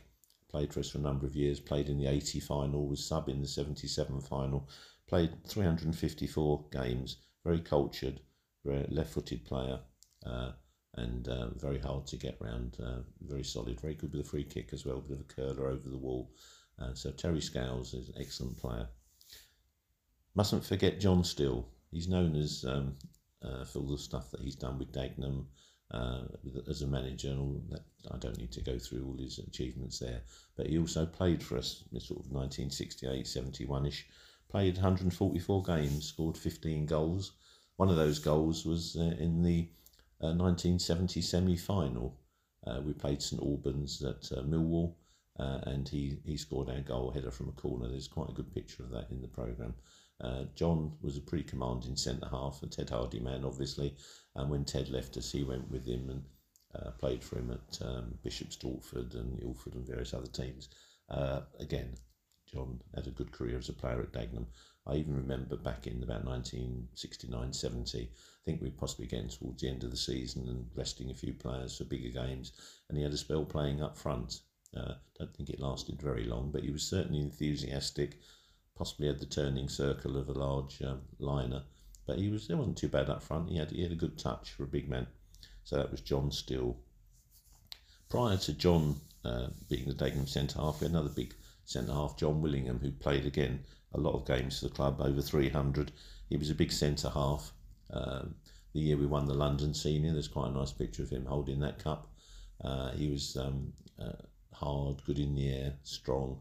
Unfortunately suffered a broken ankle or a broken leg, and that sort of curtailed his career towards the late 60s, and other players came in. He didn't quite make it back in the team, but John Willingham was certainly of his day a very, very good centre-half, as was Bert Ashman, who was one of the early players when I started going in the mid-60s.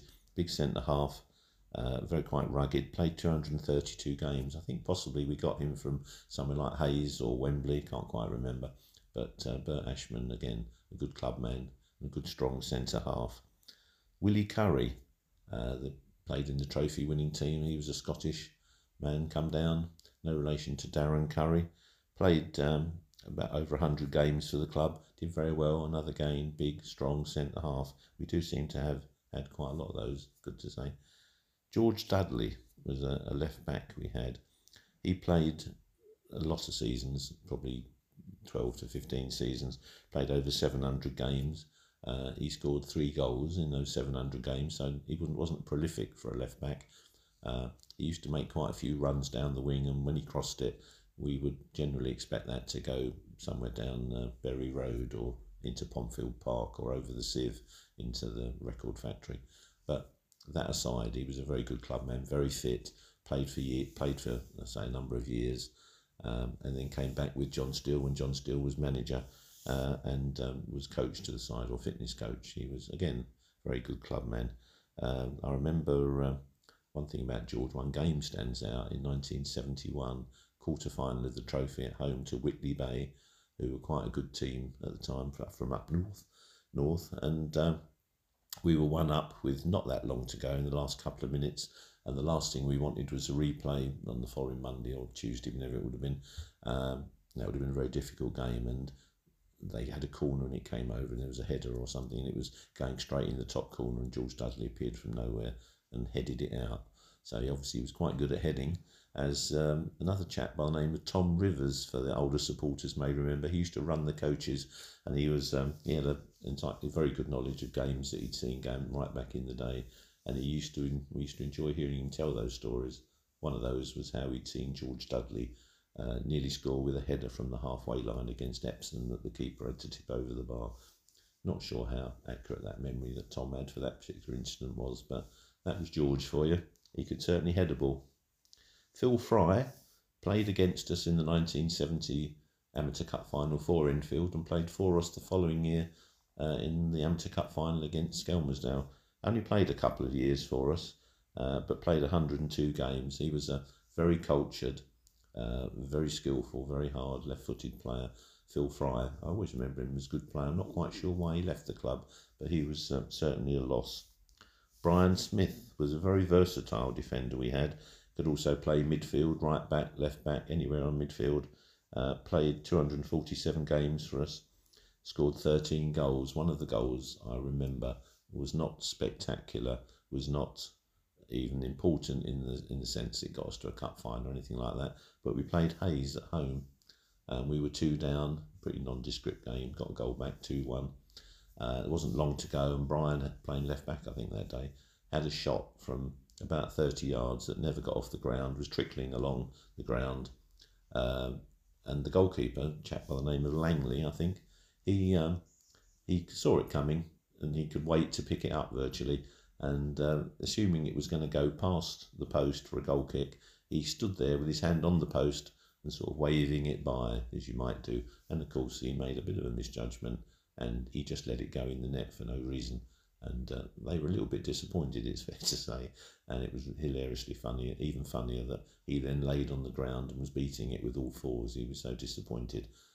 Can't say as I felt that bad for him that day, because I've always remembered it, and it still makes me laugh just remembering it. That was Brian. He was another Ted Hardy player as such. Played for him at Leighton, and Ted obviously had a lot of faith in him. He was a good player, Brian, very versatile, as was Jimmy Lyer, who we took from Barnet when he was already had forged a good career at Barnet and played, I think, at Wembley for them, and a lot of games. And even though he was probably getting towards the veteran stage when he came to us, played for us for 5 seasons, scored 173 goals. Jimmy Lyer was a very, very sound fullback. Didn't often have a bad game or put wrong foot forward. Peter Wellman was another fullback we had, played for us at Wembley in the trophy final. I think we got him from somewhere like Canvey. Played for us for a number of years, 271 games. Again, very solid. Used to come up and take a long throw. He was very good. Trevor Blackton. When the teams of 70 and 71 had left, basically, and Ted Hardy had left, and Laurie Wilkinson took over, it was a bit of a rebuilding job, and we'd lost good centre halves. Trevor Blackton came in, I think, possibly from Lewis. Played for us for quite a few years, well over 100 games. Very good, very sound, quite a hard player, very committed, and never let us down, that's for sure. A couple of right backs to finish. Doug Robertson played for us for a number of years, nearly 200 games, and when he retired, he carried on working around the club, on the committee and everything, and the Joe Dunwell testimonial match in '85. It says on the programme note that it's all organised by Doug Robertson. He did lots around the club, and sadly he passed away at a relatively young age. But again, Doug was a good little player, nuggety little fullback, and again a good clubman. Seems to be a recurring theme quite often. And finally, Roger Wade, right back, again another ex-Enfield player. He played for us for 177 games over 4 seasons, and he was, again, very good player, not the biggest, but quite tough, good tackler, got up and down. So Roger, another one of the Enfield contingent that did pretty well for us. So there's about 20 odd defenders to think about. Moving on to midfielders, again, a good selection of players who played for us, and some of them, again, a recurring theme, have played a lot of games for us. I'll start with Derek Baker. He played for us. We signed him from Barking. He had a good reputation at Barking. He played 113 games for us. He was a very lively player and a bit of an edge to him. He scored the winning goal the year we got to Wembley in '71. The replay against Slough at Fulham, he got the winning goal.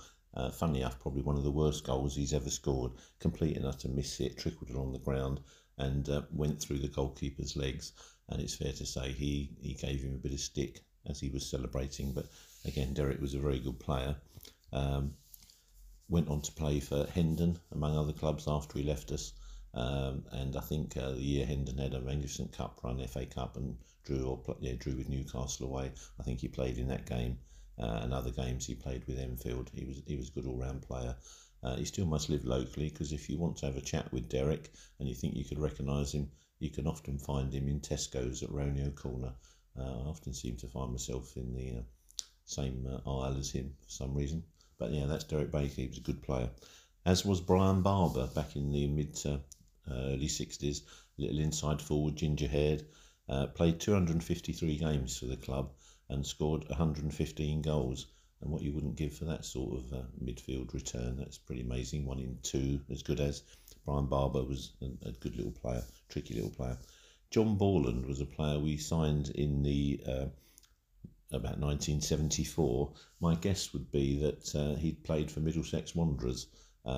Middlesex Wanderers were an invitational team, and I think they're still going to this day, but back in those days it was quite prestigious to be picked for their end of season tour, and they had quite a good reputation worldwide.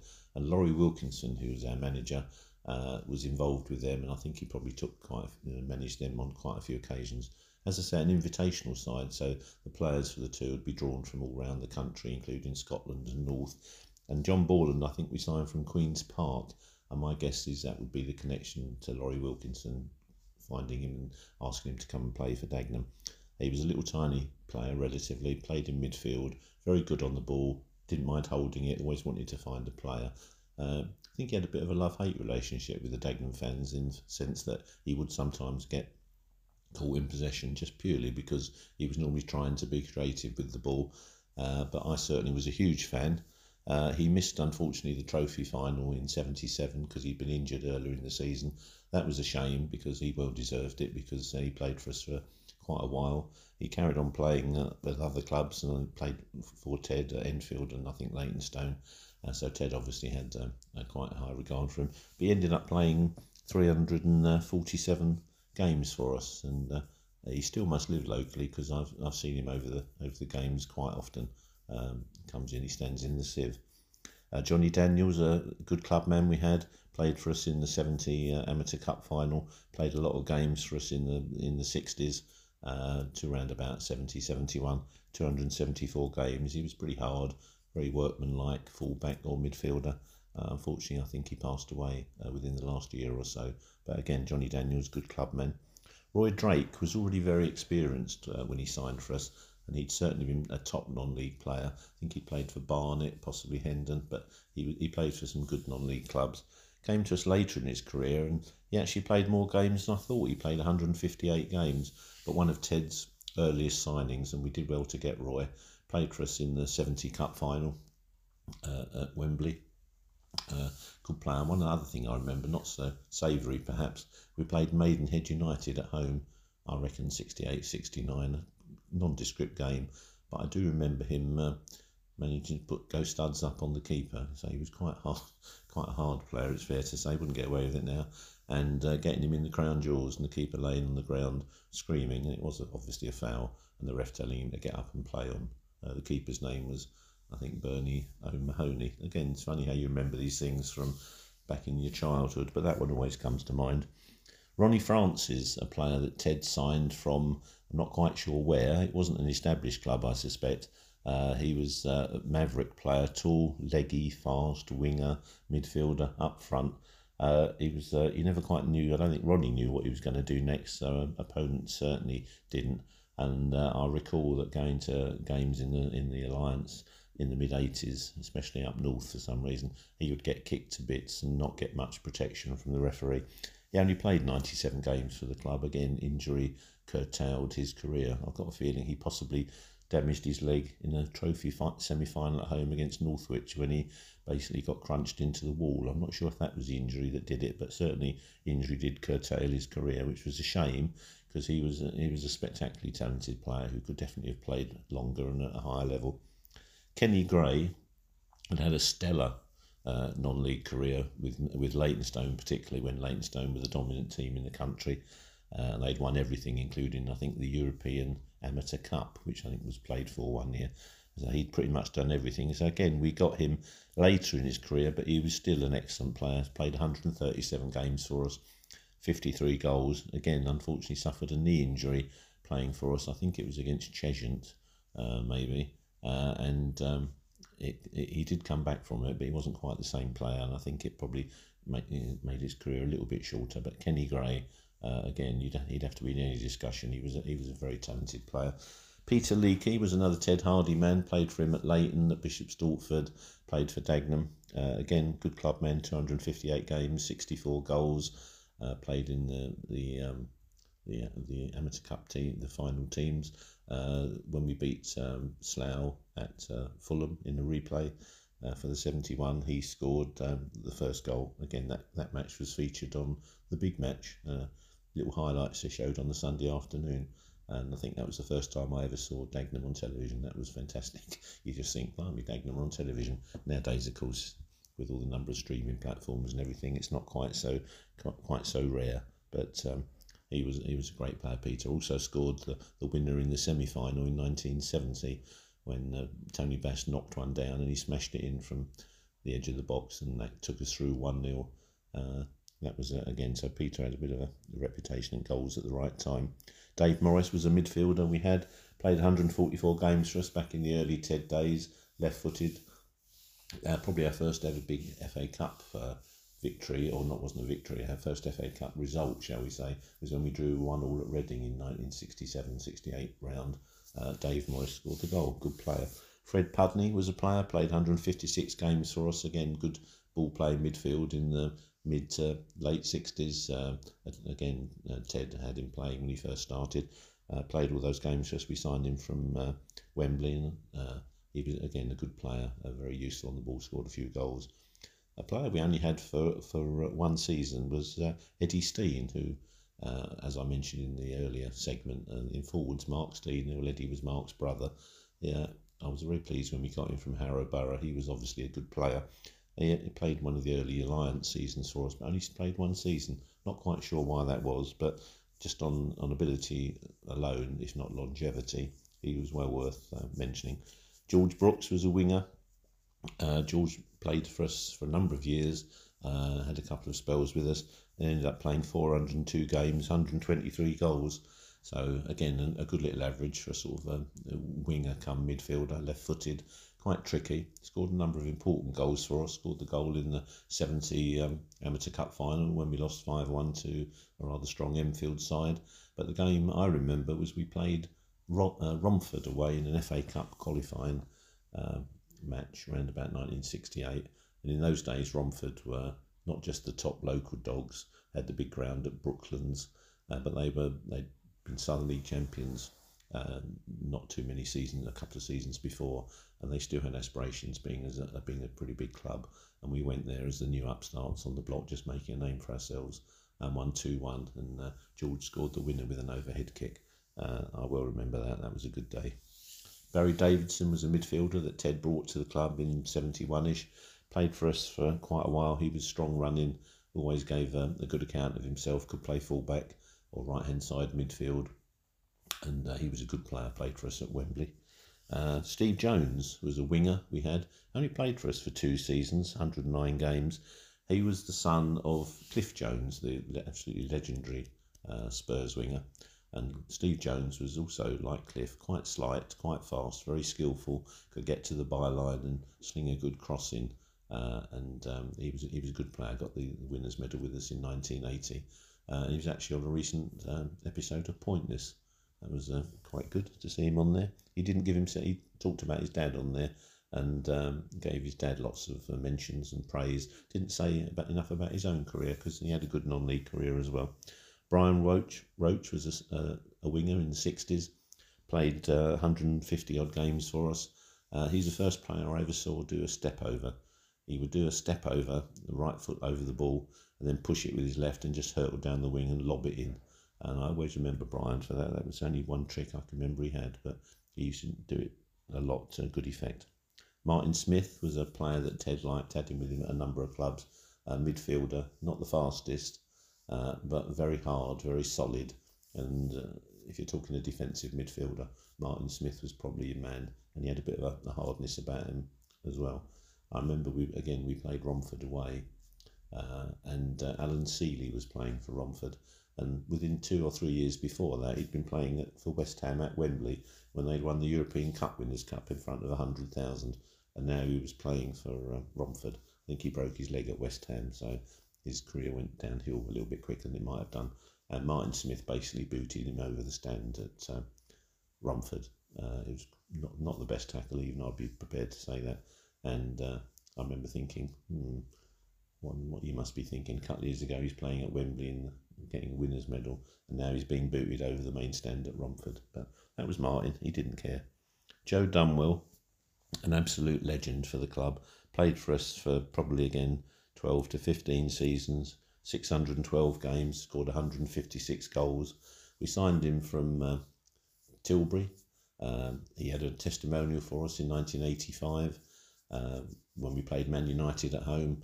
He played for us in trophy-winning finals and losing finals. And again, fantastic player from midfield. He could play midfield. He could probably play up front, right-hand side, down the middle. I suspect he probably even played at the back. He was very versatile, very big, very strong. Unfortunately, he got a back injury towards the end of his career, which I think curtailed his career with us to be quite such a force. But it didn't stop him playing. And Joe was an absolute legend of the club, and I'd definitely say one of the best all-round players I've seen over there. Ronnie Howell we had for a short time. Again, he played for Enfield. He was a bit of a jack the lad, a bit of a full of smart arse, always on the refs and other players, the sort of players you'd love to have in your team but hate to see playing against you. But again, he was a good little player. He'd played for Brighton when they were briefly managed by Brian Clough, and he'd scored a hat-trick, and of course Brian Clough, being the sort of individual thinker that he was, had dropped him for the next game, so he ended up drifting into non-league, ended up playing for us and played for Tooting, I think, and Enfield. He was a good player, a bit of a wind-up merchant, but a good player. We had Frank Saul play for us. Now, Frank, in '67, had played for Tottenham in the FA Cup final against Chelsea and had a pretty successful, very successful professional career. And then in '77, so just 10 years later, he played for us in the trophy final. Again, good man, played for us for a couple of 2 or 3 years and did quite well for us. You could see he had a bit of pedigree about him. Tony Rosethorn was another player that I suspect we may have got through our connection with Laurie Wilkinson and Middlesex Wanderers. He was a player from up north. I can't remember what club he played for, but sort of in the Blythe Spartans, Whitby, northern sort of area. And he came down to play for Dagenham for a couple of years. A very cultured defender, midfielder. And I think if I remember rightly, we got him a job at May and Bakers. I think he was a chemist, so it sort of worked out. We sort of fixed him up, and he came and played for us.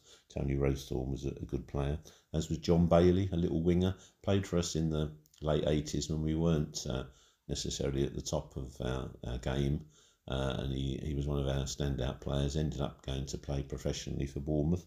Played 150 games for us and had a good non-league career, a good professional career as well. Jimmy Holder, we signed, I think, from Aveley, and he ended up playing for us for a number of years. He was a winger or a midfielder, played 513 games for us, 110 goals, and he had a power shot on him. You knew if he was bearing down on the goal and he got anywhere near just outside or the edge of the area, he was going to blast it, and he scored a number of spectacular goals. He just had a hammer of a foot. Versatile player as well, and also the sort of player you'd always get a good game out of. So that was Jimmy Holder. Finally, Steve Scott. Again, he played for Enfield, but ended up playing for Dagenham. Played for a lot of years, 259 games. And again, he didn't play when we were probably one of the top sides around, but he always did very well for us. So that was Steve Scott. So that's the end of the midfielders. I hope there's some names to remember there. Moving on to forwards now, I'll start with one of the first ones I can remember. Joe Adams played for us in the mid '60s. He was as soon as he played, you could see he was a good player, and didn't stay with us very long. He went to Enfield. In those days, I'm sure Enfield, even though you're not allowed to say it because it was all an amateur game, were able to offer him a few more incentives. He was non-league international with them, and he was a very good player. Joe, one of the first good players forwards I can remember at the Daggers. Tony Bass we had played for us from the late '60s through to the '70s and had other spells with us. Played 178 games for us, 80 goals. Played for us at Wembley in '71. Would have played in 1970, but missed the game because he had, I think, a broken ankle, which I think he suffered when he won a header, landed badly. The header landed for Peter Leakey, who smashed it in, I think. So that was sort of unfortunate. He made the goal that got us there, but was unable to play in the actual game.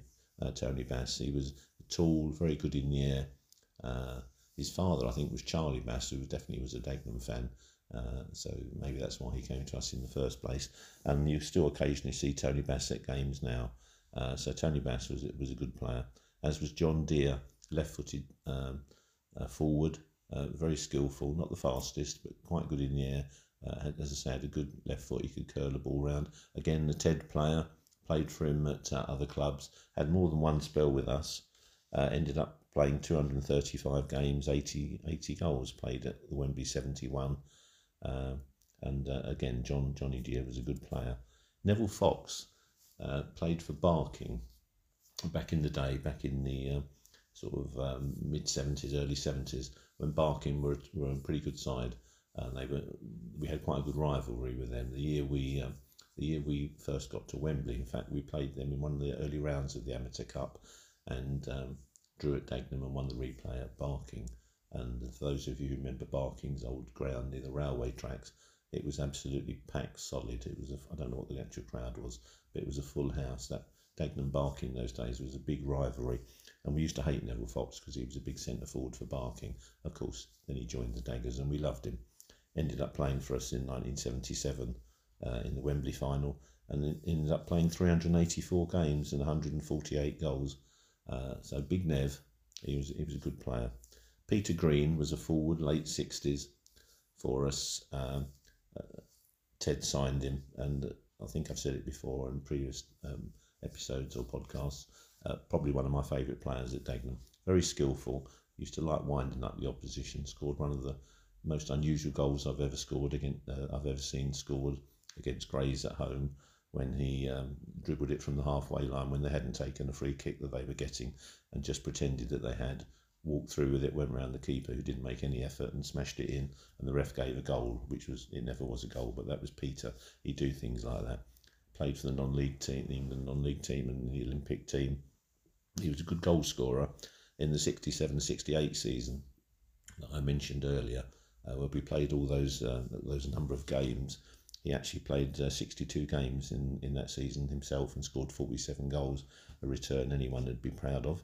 But having said that, the next player, Mel Harkins, who we signed from Tilbury, he actually surpassed that. He was a winger, come goal scorer, had a habit of falling down quite easily in the penalty area and letting out as he did, and the refs quite often gave penalties, so he did get penalties, but he was a natural goal scorer as well, and he played 344 games for us, scored 193 goals, and as I said, Peter now, I mentioned just now, scored 47 goals in 62 games.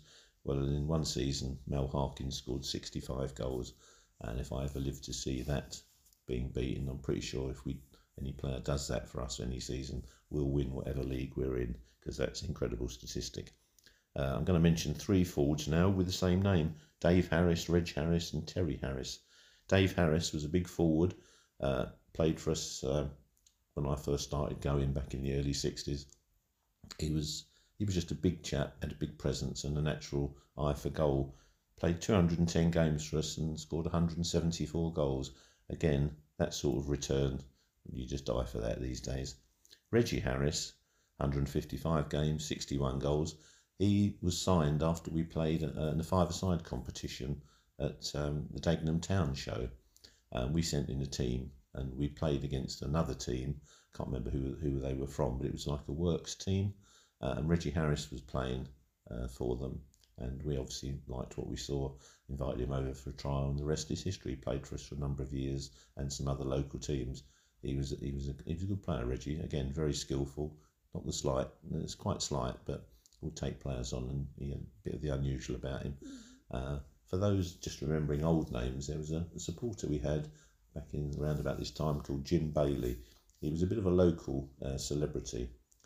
He Residents Association councillors, and he was quite often in the local paper. He was a leading light in the Burma Star Association, and he used to follow Dagenham everywhere with his sons.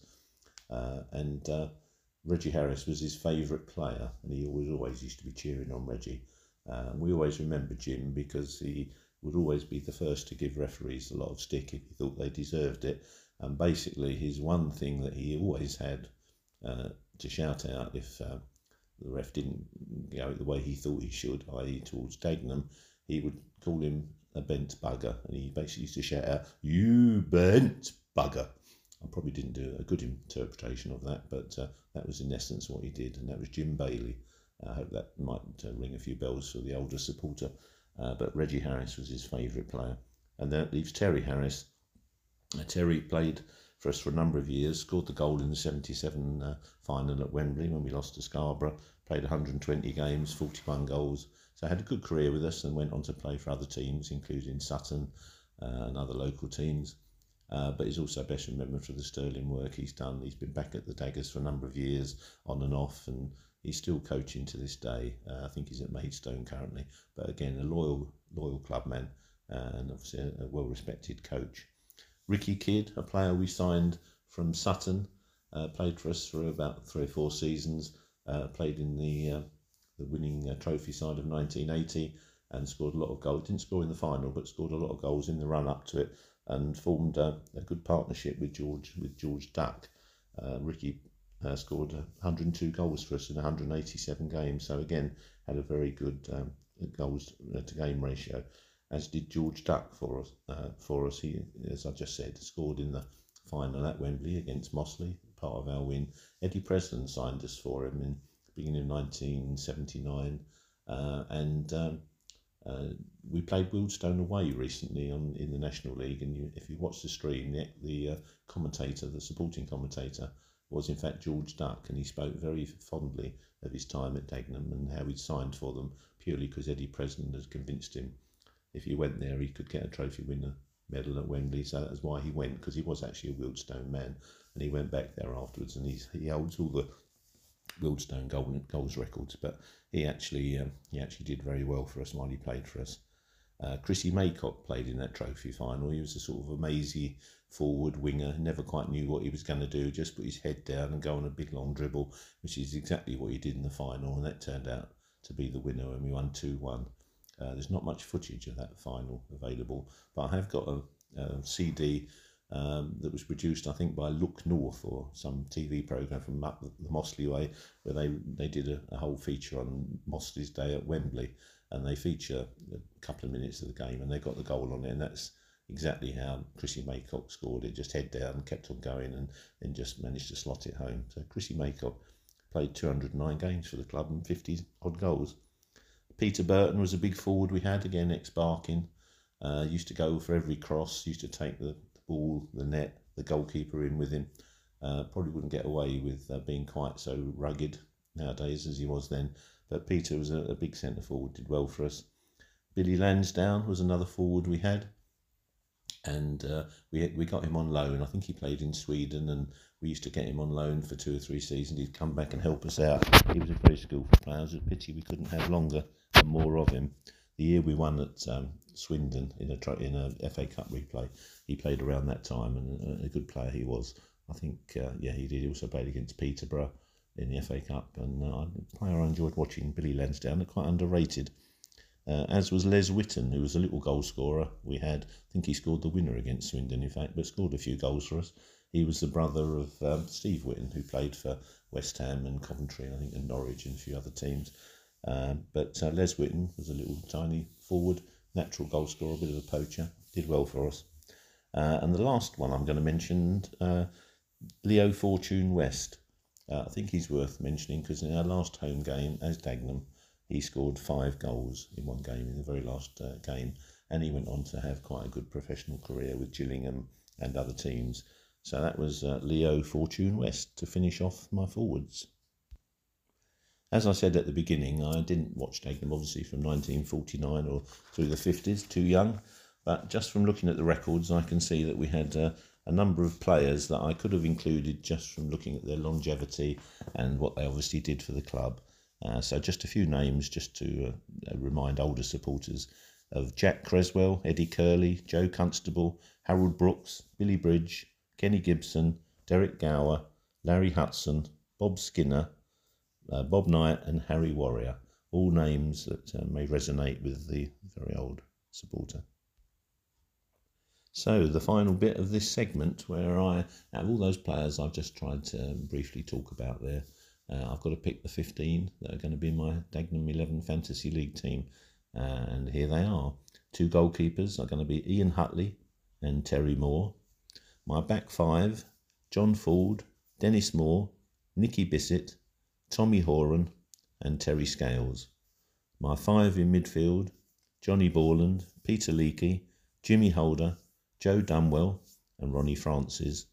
And up front, Mal Harkins, Peter Green and Ricky Kidd. Now there's a lot of good players there and some that I've missed out. That was very difficult to pick my best ones there, and I probably picked them for different reasons. I don't suppose many people would have all of those, but they're my ones, and I hope you enjoyed listening to that. And just go through to the final segment now, and you'll find out my final 11 v 11.